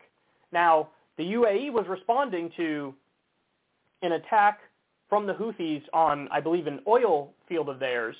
But understand, not condoning the attacks, but the Houthis are reacting in a defensive way to a bombardment which has never stopped from Saudi Arabia and the UAE. This conflict goes back years to the Sunni government in Yemen being overthrown and the Shia Houthis getting into power. And the Sunnis in the Gulf states said, we're not going to allow that. And so they've been waging endless warfare on them. Over 100,000 people are dead. Yemen is being blockaded and starved in a similar way, by the way, to how Afghanistan is being starved by U.S. sanctions right now, in an action that's arguably, or maybe not even arguably, that's worse than the war itself, that's worse than the Afghanistan war itself. I mean, there were a lot of casualties in the Afghanistan war. You're going to have even more casualties from famine because we're not allowing Afghanistan to have access to their own money because we think, oh, that would make the Taliban, that would make Biden look weak on the Taliban if he allows Afghanistan to have their own money. So they'd rather let kids starve in the process. Now, they've released a little bit of aid here and there, some money here and there, but they haven't just released Afghanistan's own money back to Afghanistan. And as a result of that, people are going to die. This is how we're acting. This is what we're doing. This is what we're supporting. And all they have, when asked a direct question about it, is some both sides pablum both sides need to calm down and abide by international law. How about we just stop arming the side of the conflict that we're arming? How about that? How about we actually live by the values we proclaim to have and don't arm human rights abusers like Israel, like Saudi Arabia, like the UAE? But we wouldn't do that. There's no way we would do that. And instead we get stories like this that come out like once a month of either us or our allies killing children, and then in the next breath we'll turn around and lecture countries like Iran, China, and Russia about how they need to abide by human rights. You have no legitimacy and moral standing when you act like this. None whatsoever. And, you think about the families of the people who were murdered here. How are they going to feel? What are they going to think? What are they going to do?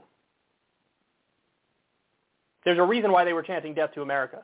And the question, why do they hate us?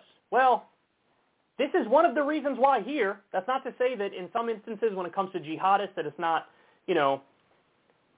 ideological and religious brainwashing, because that is a thing on its own as well.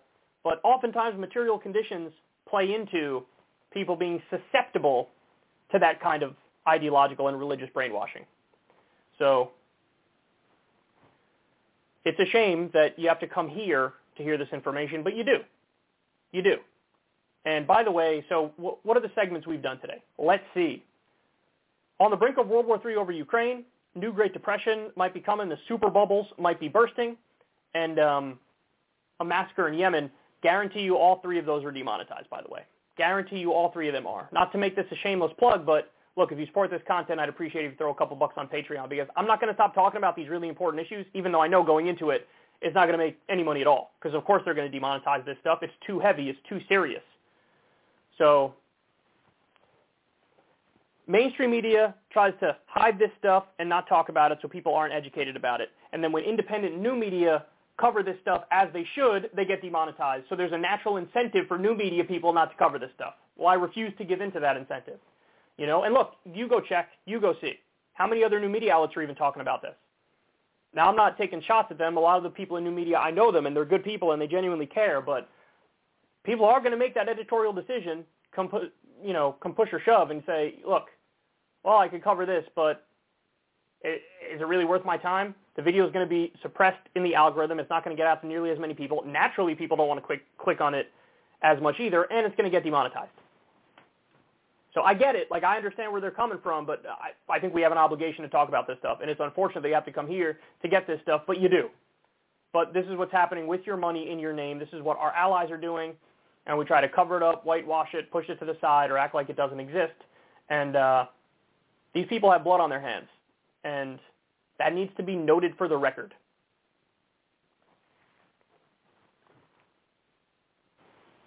All right. Let's go to an MSNBC segment that made me pull my hair out. This segment made me want to pull my hair out. This is MSNBC. This is Chris Hayes' show. Now, he's talking to two people who I like. Look, I like these people. Ed Markey, Ro Khanna. These are good. These are, as far as politicians go, these are some of the better politicians in the country, okay? But they're going to have a conversation here about Build Back Better and Joe Manchin, and it makes me want to shove my nuts in a waffle iron. Take a look.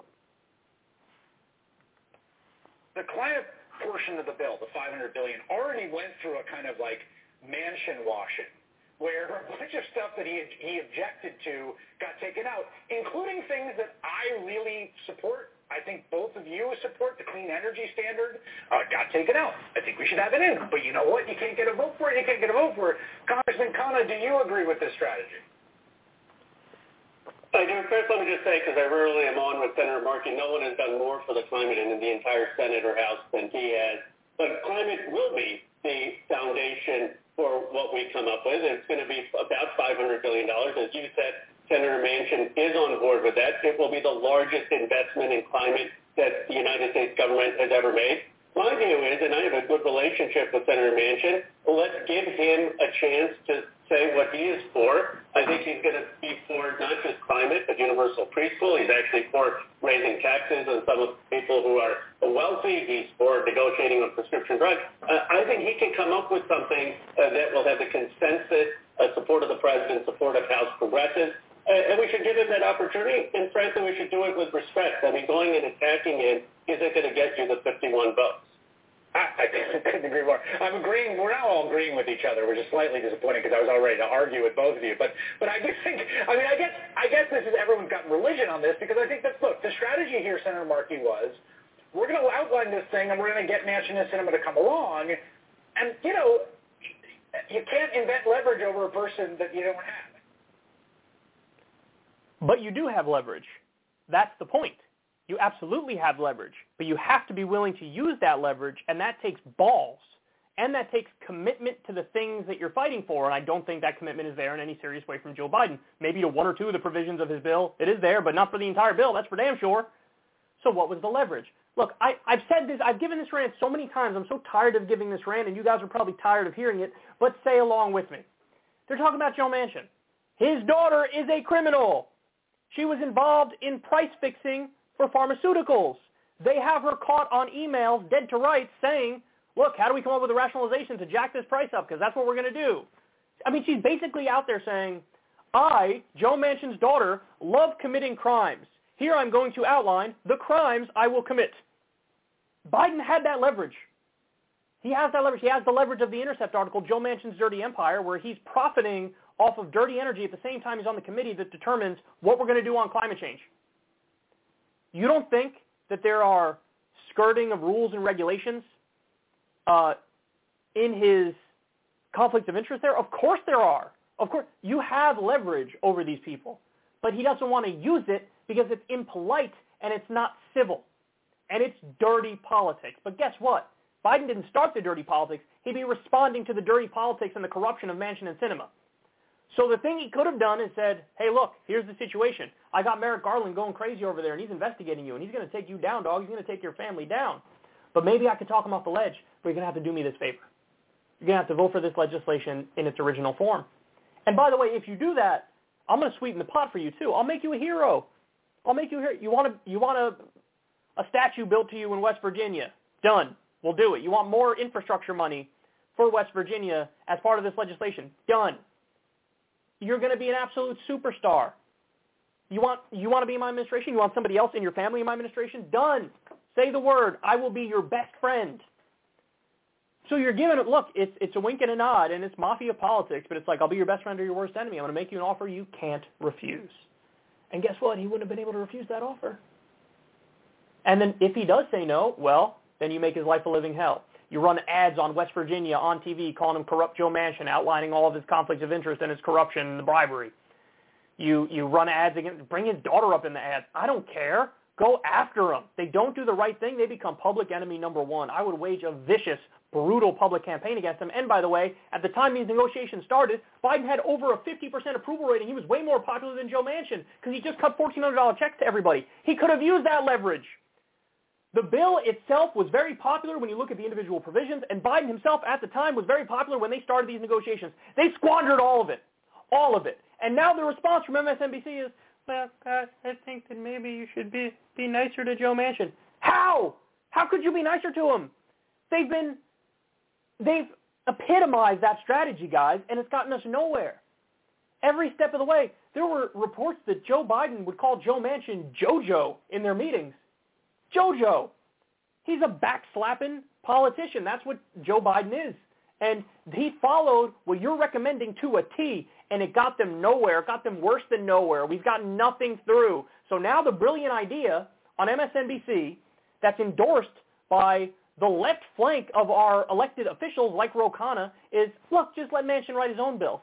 Well, if you were going to take that position, why do we go through all this bullshit in the first place? Why do we draft the original Build Back Better legislation? Why do we have these giant negotiations with the different wings of the party? Why did you do any of that? If this is where you were going to go, why not on day one go right to Joe Manchin and hand him a piece of paper and say, you make the bill and then we'll pass it?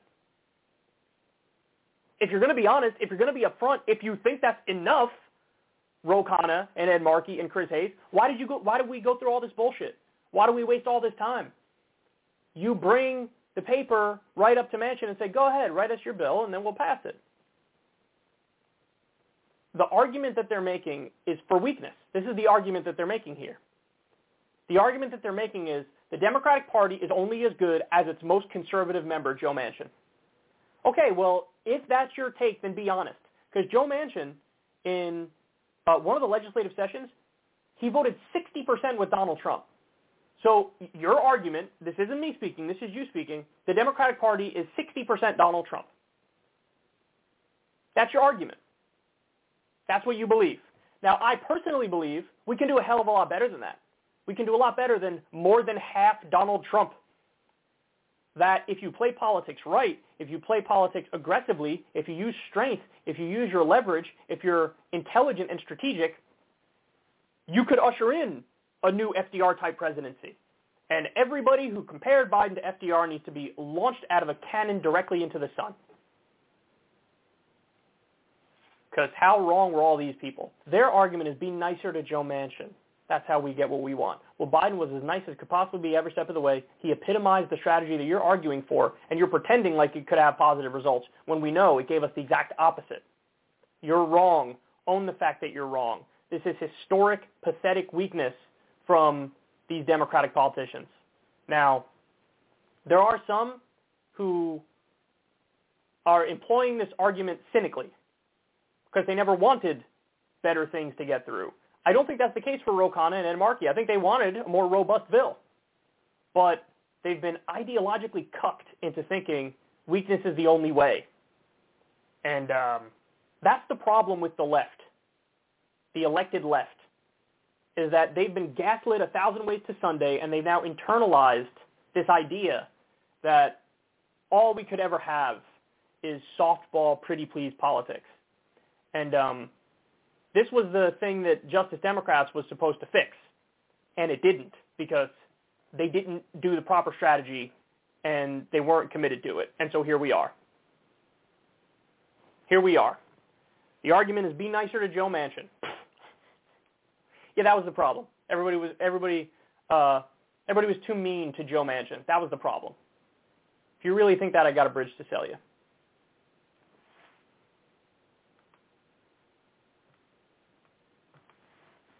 All right, next. So now Republicans are, of course, poised to take over the House of Representatives. And we're already getting a glimpse into the kind of hell that's going to be. Now, don't get it twisted. It's hell under the Democrats. They are so weak and feckless and pathetic that they get nothing done, while at the same time sort of being proud of the fact that they got nothing done. Well, here's what the Republicans are going to do. Newt Gingrich is talking about the January 6th investigation and what might happen when the GOP takes control. You're going to have a Republican majority in the House and a Republican majority in the Senate, and all these people who've been so tough and so mean and so nasty are going to be delivered subpoenas for every document, every conversation, every tweet, every email, because I think it's clear that these are people who are literally just running over the law, pursuing innocent people, causing them to spend thousands and thousands of dollars in legal fees for no justification. And it's basically a lynch mob. And unfortunately, the Attorney General of the United States has joined that lynch mob and is totally misusing the FBI. And I think when you have a Republican Congress, this is all going to come crashing down. And the wolves are going to find out that they're now sheep, and they're the ones who, in fact, I think face a real risk of jail for the kind of laws they're breaking.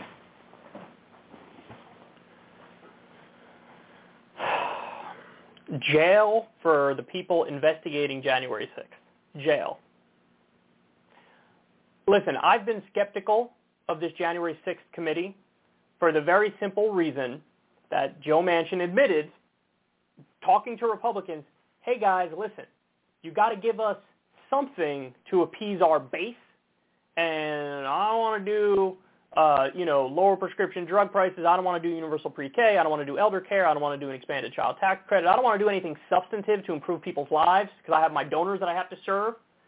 So why don't you just give us the political theater? Just give us that. So let's be cool with this January 6th investigation, and then we can all sit around and pretend like we're doing something when we're really not doing anything, and and that'll appease the base enough.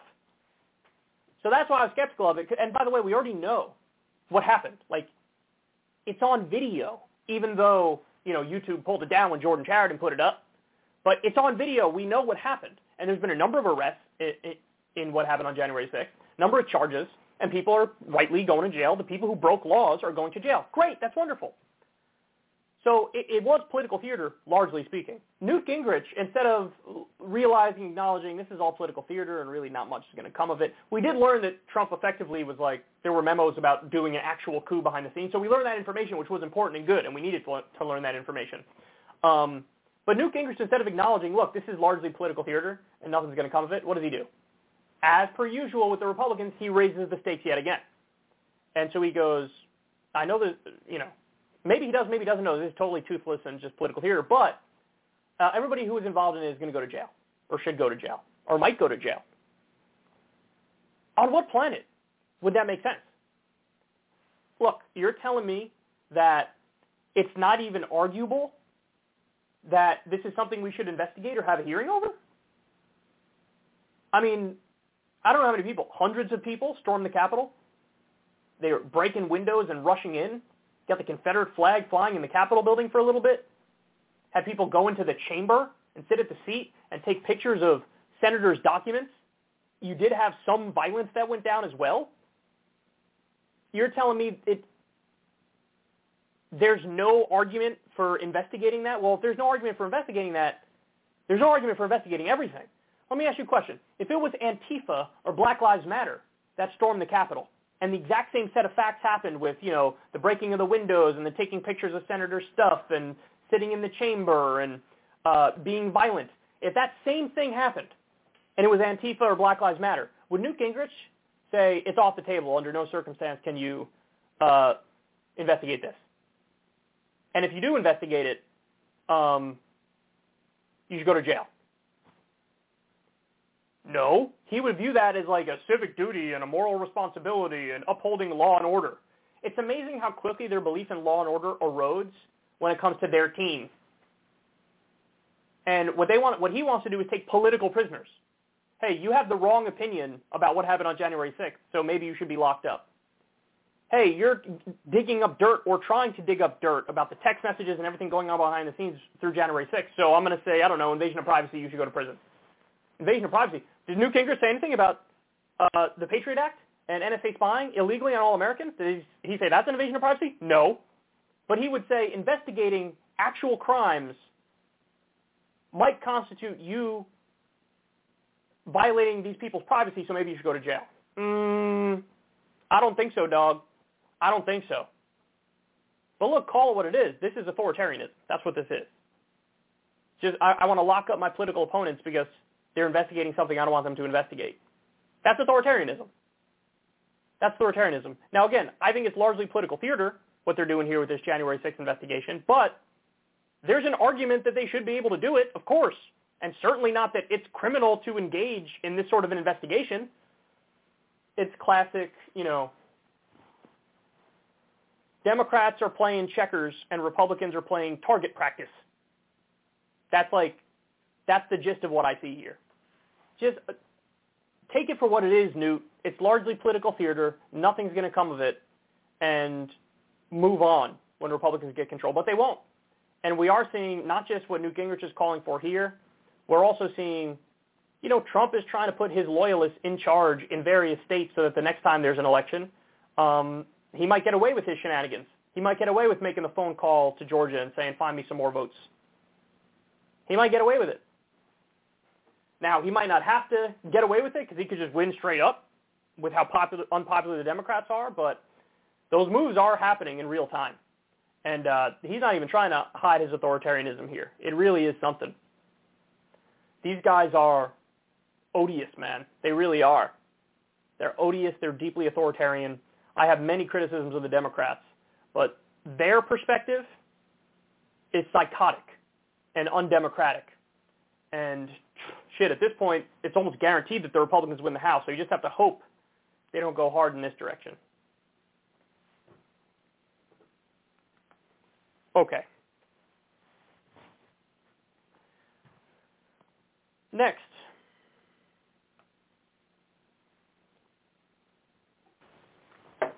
Let's talk about United Health.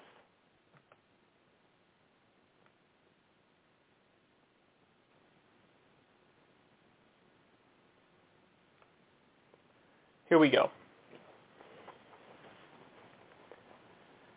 So in the midst of this horrific pandemic, one might think, look, I bet the insurance companies are taking a haircut, right? The health insurance companies.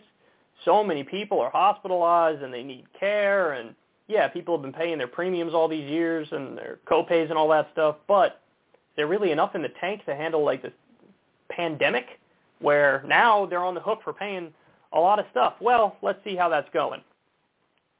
Wendell Potter, this is on his Substack. While United Health reports $24 billion in profits, Americans face 200% increases in out-of-pockets over last decade. $24 billion in profits. $24 billion. The most in U.S. history. Stop and think about that. United Health on Wednesday reported 2021 profits of $24 billion on revenue of $287.6 billion. Executives told Wall Street they expect United will be the first insurer to take in more than $300 billion from its customers this year. Instead of giving its health plan customers relief from ever-increasing out-of-pocket requirements, United spent $5 billion last year buying back its own shares of stock, a gimmick that boosts the value of shares and makes shareholders richer. United also paid shareholders $5.3 billion in dividends in 2021. No insurer has ever made that kind of money in U.S. history. It's even more notable when you consider that United is not growing by attracting substantially more new customers. At the end of 2021, United had about 26.6 million people enrolled in its commercial, individual, and employer-sponsored health plans. That's just 700,000 more than the 25.9 million the company had 10 years ago. Most of United's membership and revenue growth now comes from the company's Medicare Advantage plans and the state Medicaid programs it manages. In other words, from us as taxpayers, United and other insurers are padding their top and bottom lines by charging their existing commercial customers higher and higher premiums every year. Consider this, an employer-sponsored family policy that costs an average of $15,073 in 2011 cost $22,221 in 2021. That's a 47% increase, according to the Kaiser Family Foundation. And during that time, insurers have forced their health plan enrollees to pay more and more out of their own pockets through ever-increasing deductibles, co-payments, and co-insurance. Most Americans now have to pay an average twice as much out of pocket than 10 years ago. Wow. Record profits in the middle of a pandemic. Record profits. Why are these companies necessary? The answer is they aren't. Their whole existence is just a middleman between you and your doctor or you and the hospital. They're just a middleman. That's all they do. That's it. So they skim off the top. You pay them, and the famous old Chris Rock joke is you pay them in case shit. Let me give you some money in case some shit happens. Now, you're giving them money, they're skimming off the top, and then when you actually get sick and you got to go get some help, oftentimes they say, okay, great, now you need to pay a copay. Okay, great, now we're going to pick up this much, but you have to pay like $5,000 out of pocket or $10,000 out of pocket, and then maybe we'll pick up the rest. We have to see. And then what they do is they look to see if they can find any loopholes to force you to pay the whole thing. There were whole, before Obamacare, there were whole parts of the company that were dedicated to this process called rescission. And rescission is basically trying to find a way for them to wiggle out of making any payments whatsoever. $24 billion in profit for a health insurance company in the middle of a pandemic. They're profiting no matter what. And it's the people who are getting squeezed. There was a public citizen report that came out not too long ago, which found that about 33% of COVID deaths are attributable to uninsurance. So in other words, since we don't have universal health care, since you have 30 million Americans who are uninsured, 80 million Americans who are underinsured, 33% of COVID deaths could have been avoided if these people were insured. 33%. That's a huge number, man. That's like once we officially hit 1 million deaths, COVID deaths, which, by the way, we're actually technically over that already because of the excess deaths number. When you factor that in with the COVID deaths, you see we're already over 1 million. That means about 330,000 COVID deaths were avoidable if we had a national health care system. and we don't. 330,000. 5.4 million Americans lost their insurance during the pandemic. So during the worst public health crisis in U.S. history, 5.4 million Americans lost their insurance. Why? Because oftentimes insurance is tied to employment, and a lot of people lost their employment because of the economic downturn. Seems like an insane way to craft a system, doesn't it? It seems that way because it is. There was a Fair Health report that came out and found that COVID-19 patients with no comorbidities or complications, they paid an average of $42,486 for a hospital visit. Holy shit. We covered a story on the show probably about a year ago now. The 100 most expensive U.S. hospitals charge $1,808 for every $100 of their costs. How's that for a markup? Now you say, well, Kyle, that's just the 100 most expensive ones. What about your average hospital in the country? They charge $417 for every $100 of their costs. How's that? For every $100 of their costs, they charge $417. How's that markup? Basically, I've said this before, I'll say it again, our healthcare system, our health insurance system, and our pharma system, they are scams within scams on top of scams. Everybody's scamming everybody, left and right. Everybody's price gouging everybody. So the Political Economy Research Institute at the University of Massachusetts Amherst came out with a study years ago. By the way, I think there's over 20 studies that say Medicare for All saves money, over 20 of them. The number they came up with is Medicare for All saves $5.1 trillion over a decade. So in other words, you give everybody health care, you have better outcomes, and it saves $5.1 trillion over a decade. Well, Kyle, how is that possible? That doesn't make any sense. You're giving more people health care, but it's going to save money. I don't even understand how that works. Very simple. What's the story I just told you? United Health made $24 billion last year during a pandemic. $24 billion in profits during a pandemic. Almost like if you cut out the unnecessary, rapacious, mafia-like, for-profit middleman, that money gets saved. Wow, would you look at that? So get the mafia off your back. They don't have to get a cut anymore. And you save $5.1 trillion over a decade. Seems like a no-brainer to me. And it absolutely is a no-brainer. We have single-payer systems all around the world that show exactly how this works. And they work very well, much better than ours. Commonwealth Fund study found we were ranked 11th out of 11 when it came to developed nations with healthcare. The only reason we're not going down this path is because the health insurance companies, probably the healthcare companies, and also Big Pharma, they have bought our government. They've bought our politicians. And so the politicians look out for their well-being instead of your well-being. And so it's a racket, it's a scam, but the politicians are in on the scam because they get money from these institutions, and then when they run for office, they get elected, then they repay back the donors who gave them money. And they pay them back with rigged policy in their favor. And so even though it's a no-brainer, even though on paper the answer is obvious, because of the corruption and money in politics, we don't get the obvious answer. I know you guys have heard me do this rant a million times before. I know that the number one criticism of me, which is a legitimate criticism, is that I'm repetitive. But I'm repetitive because the problems didn't change since the last time I talked about them. I talked about them last month, 2 months ago, a year ago, 3 years ago, 5 years ago. The problems are the same. Solutions are the same. We just haven't gotten those solutions because of the corruption. But now you know how bad it is. $24 billion in 1 year in profits for a health insurance company in the middle of a pandemic. An easy way to end this. It's an easy way to end this and to give people the health care that they deserve. And unfortunately, we're not moving in that direction, even though we should be.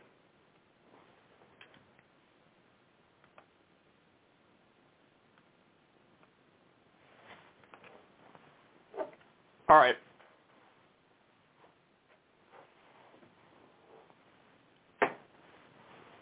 All right, final story of the day, y'all. Final story of the day.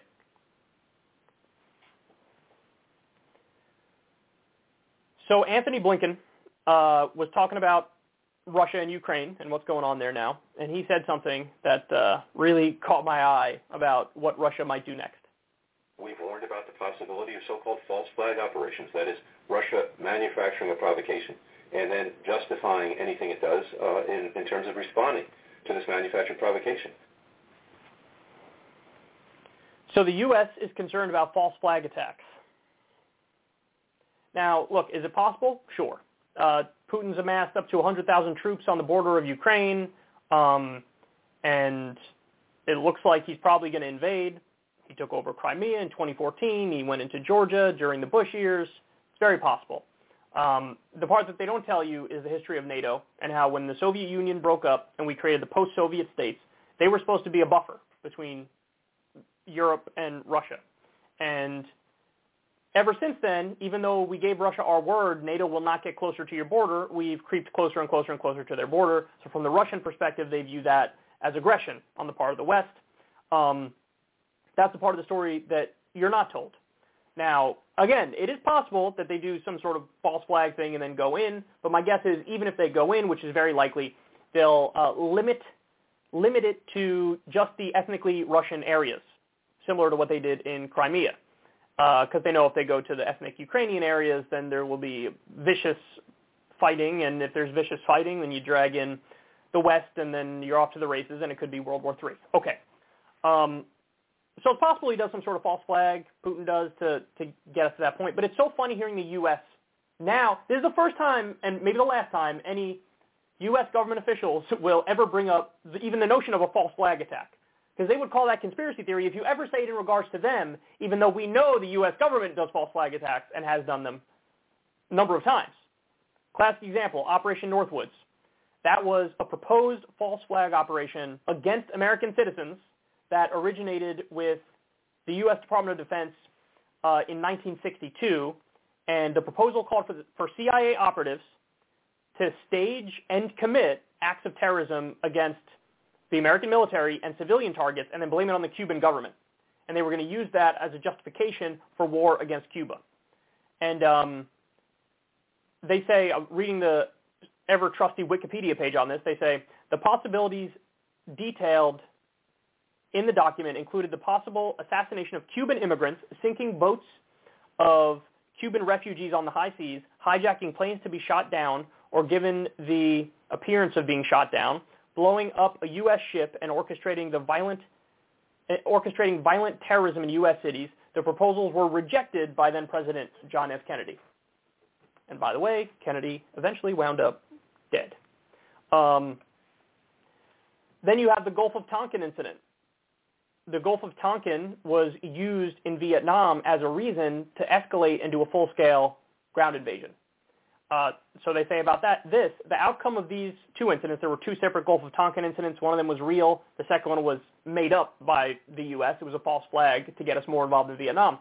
The outcome of these two incidents was the passage by U.S. Congress of the Gulf of Tonkin Resolution, which granted U.S. President Lyndon B. Johnson the authority to assist any Southeast Asian country whose government was considered to be jeopardized by, quote, communist aggression. The resolution served as Johnson's legal justification for deploying U.S. conventional forces and the commencement of open warfare against North Vietnam. So in other words, classic psychological projection is what's being done here by Blinken. They might do a false flag attack because that's something they would do. We have a history of doing false flag attacks. Now, again, I don't put it beyond Russia. I'm not one of these lefties who thinks that as long as you posture against American imperialism, you're, like, by definition, benign. No. There's also Chinese imperialism and Russian imperialism, and any large state that has too much power can become imperialistic, of course. So I don't put it beyond them, but it is hilarious that the pot is calling the kettle black here. Because there's been no real reckoning with our own history of false flag attacks, and I'm sure there's still conversations and talks about it going on now, doing stuff along those lines today. We haven't evolved out of it, this idea that, like, well, now the CIA doesn't meddle in other countries when they used to. Really? Who's naive enough to believe that? I mean, some people are. It's probably the pervasive view in mainstream media, but leftists aren't naive enough to believe that. Like, oh, the CIA sort of cleaned up their act. I believe that. What? No, not at all. So we'll see what happens with Ukraine, but this will probably be the first and last time you ever hear some U.S. official bringing up a false flag attack. All right, guys. Love you. I'll talk to you soon. Everybody have a great rest of your day. I'm out. Peace.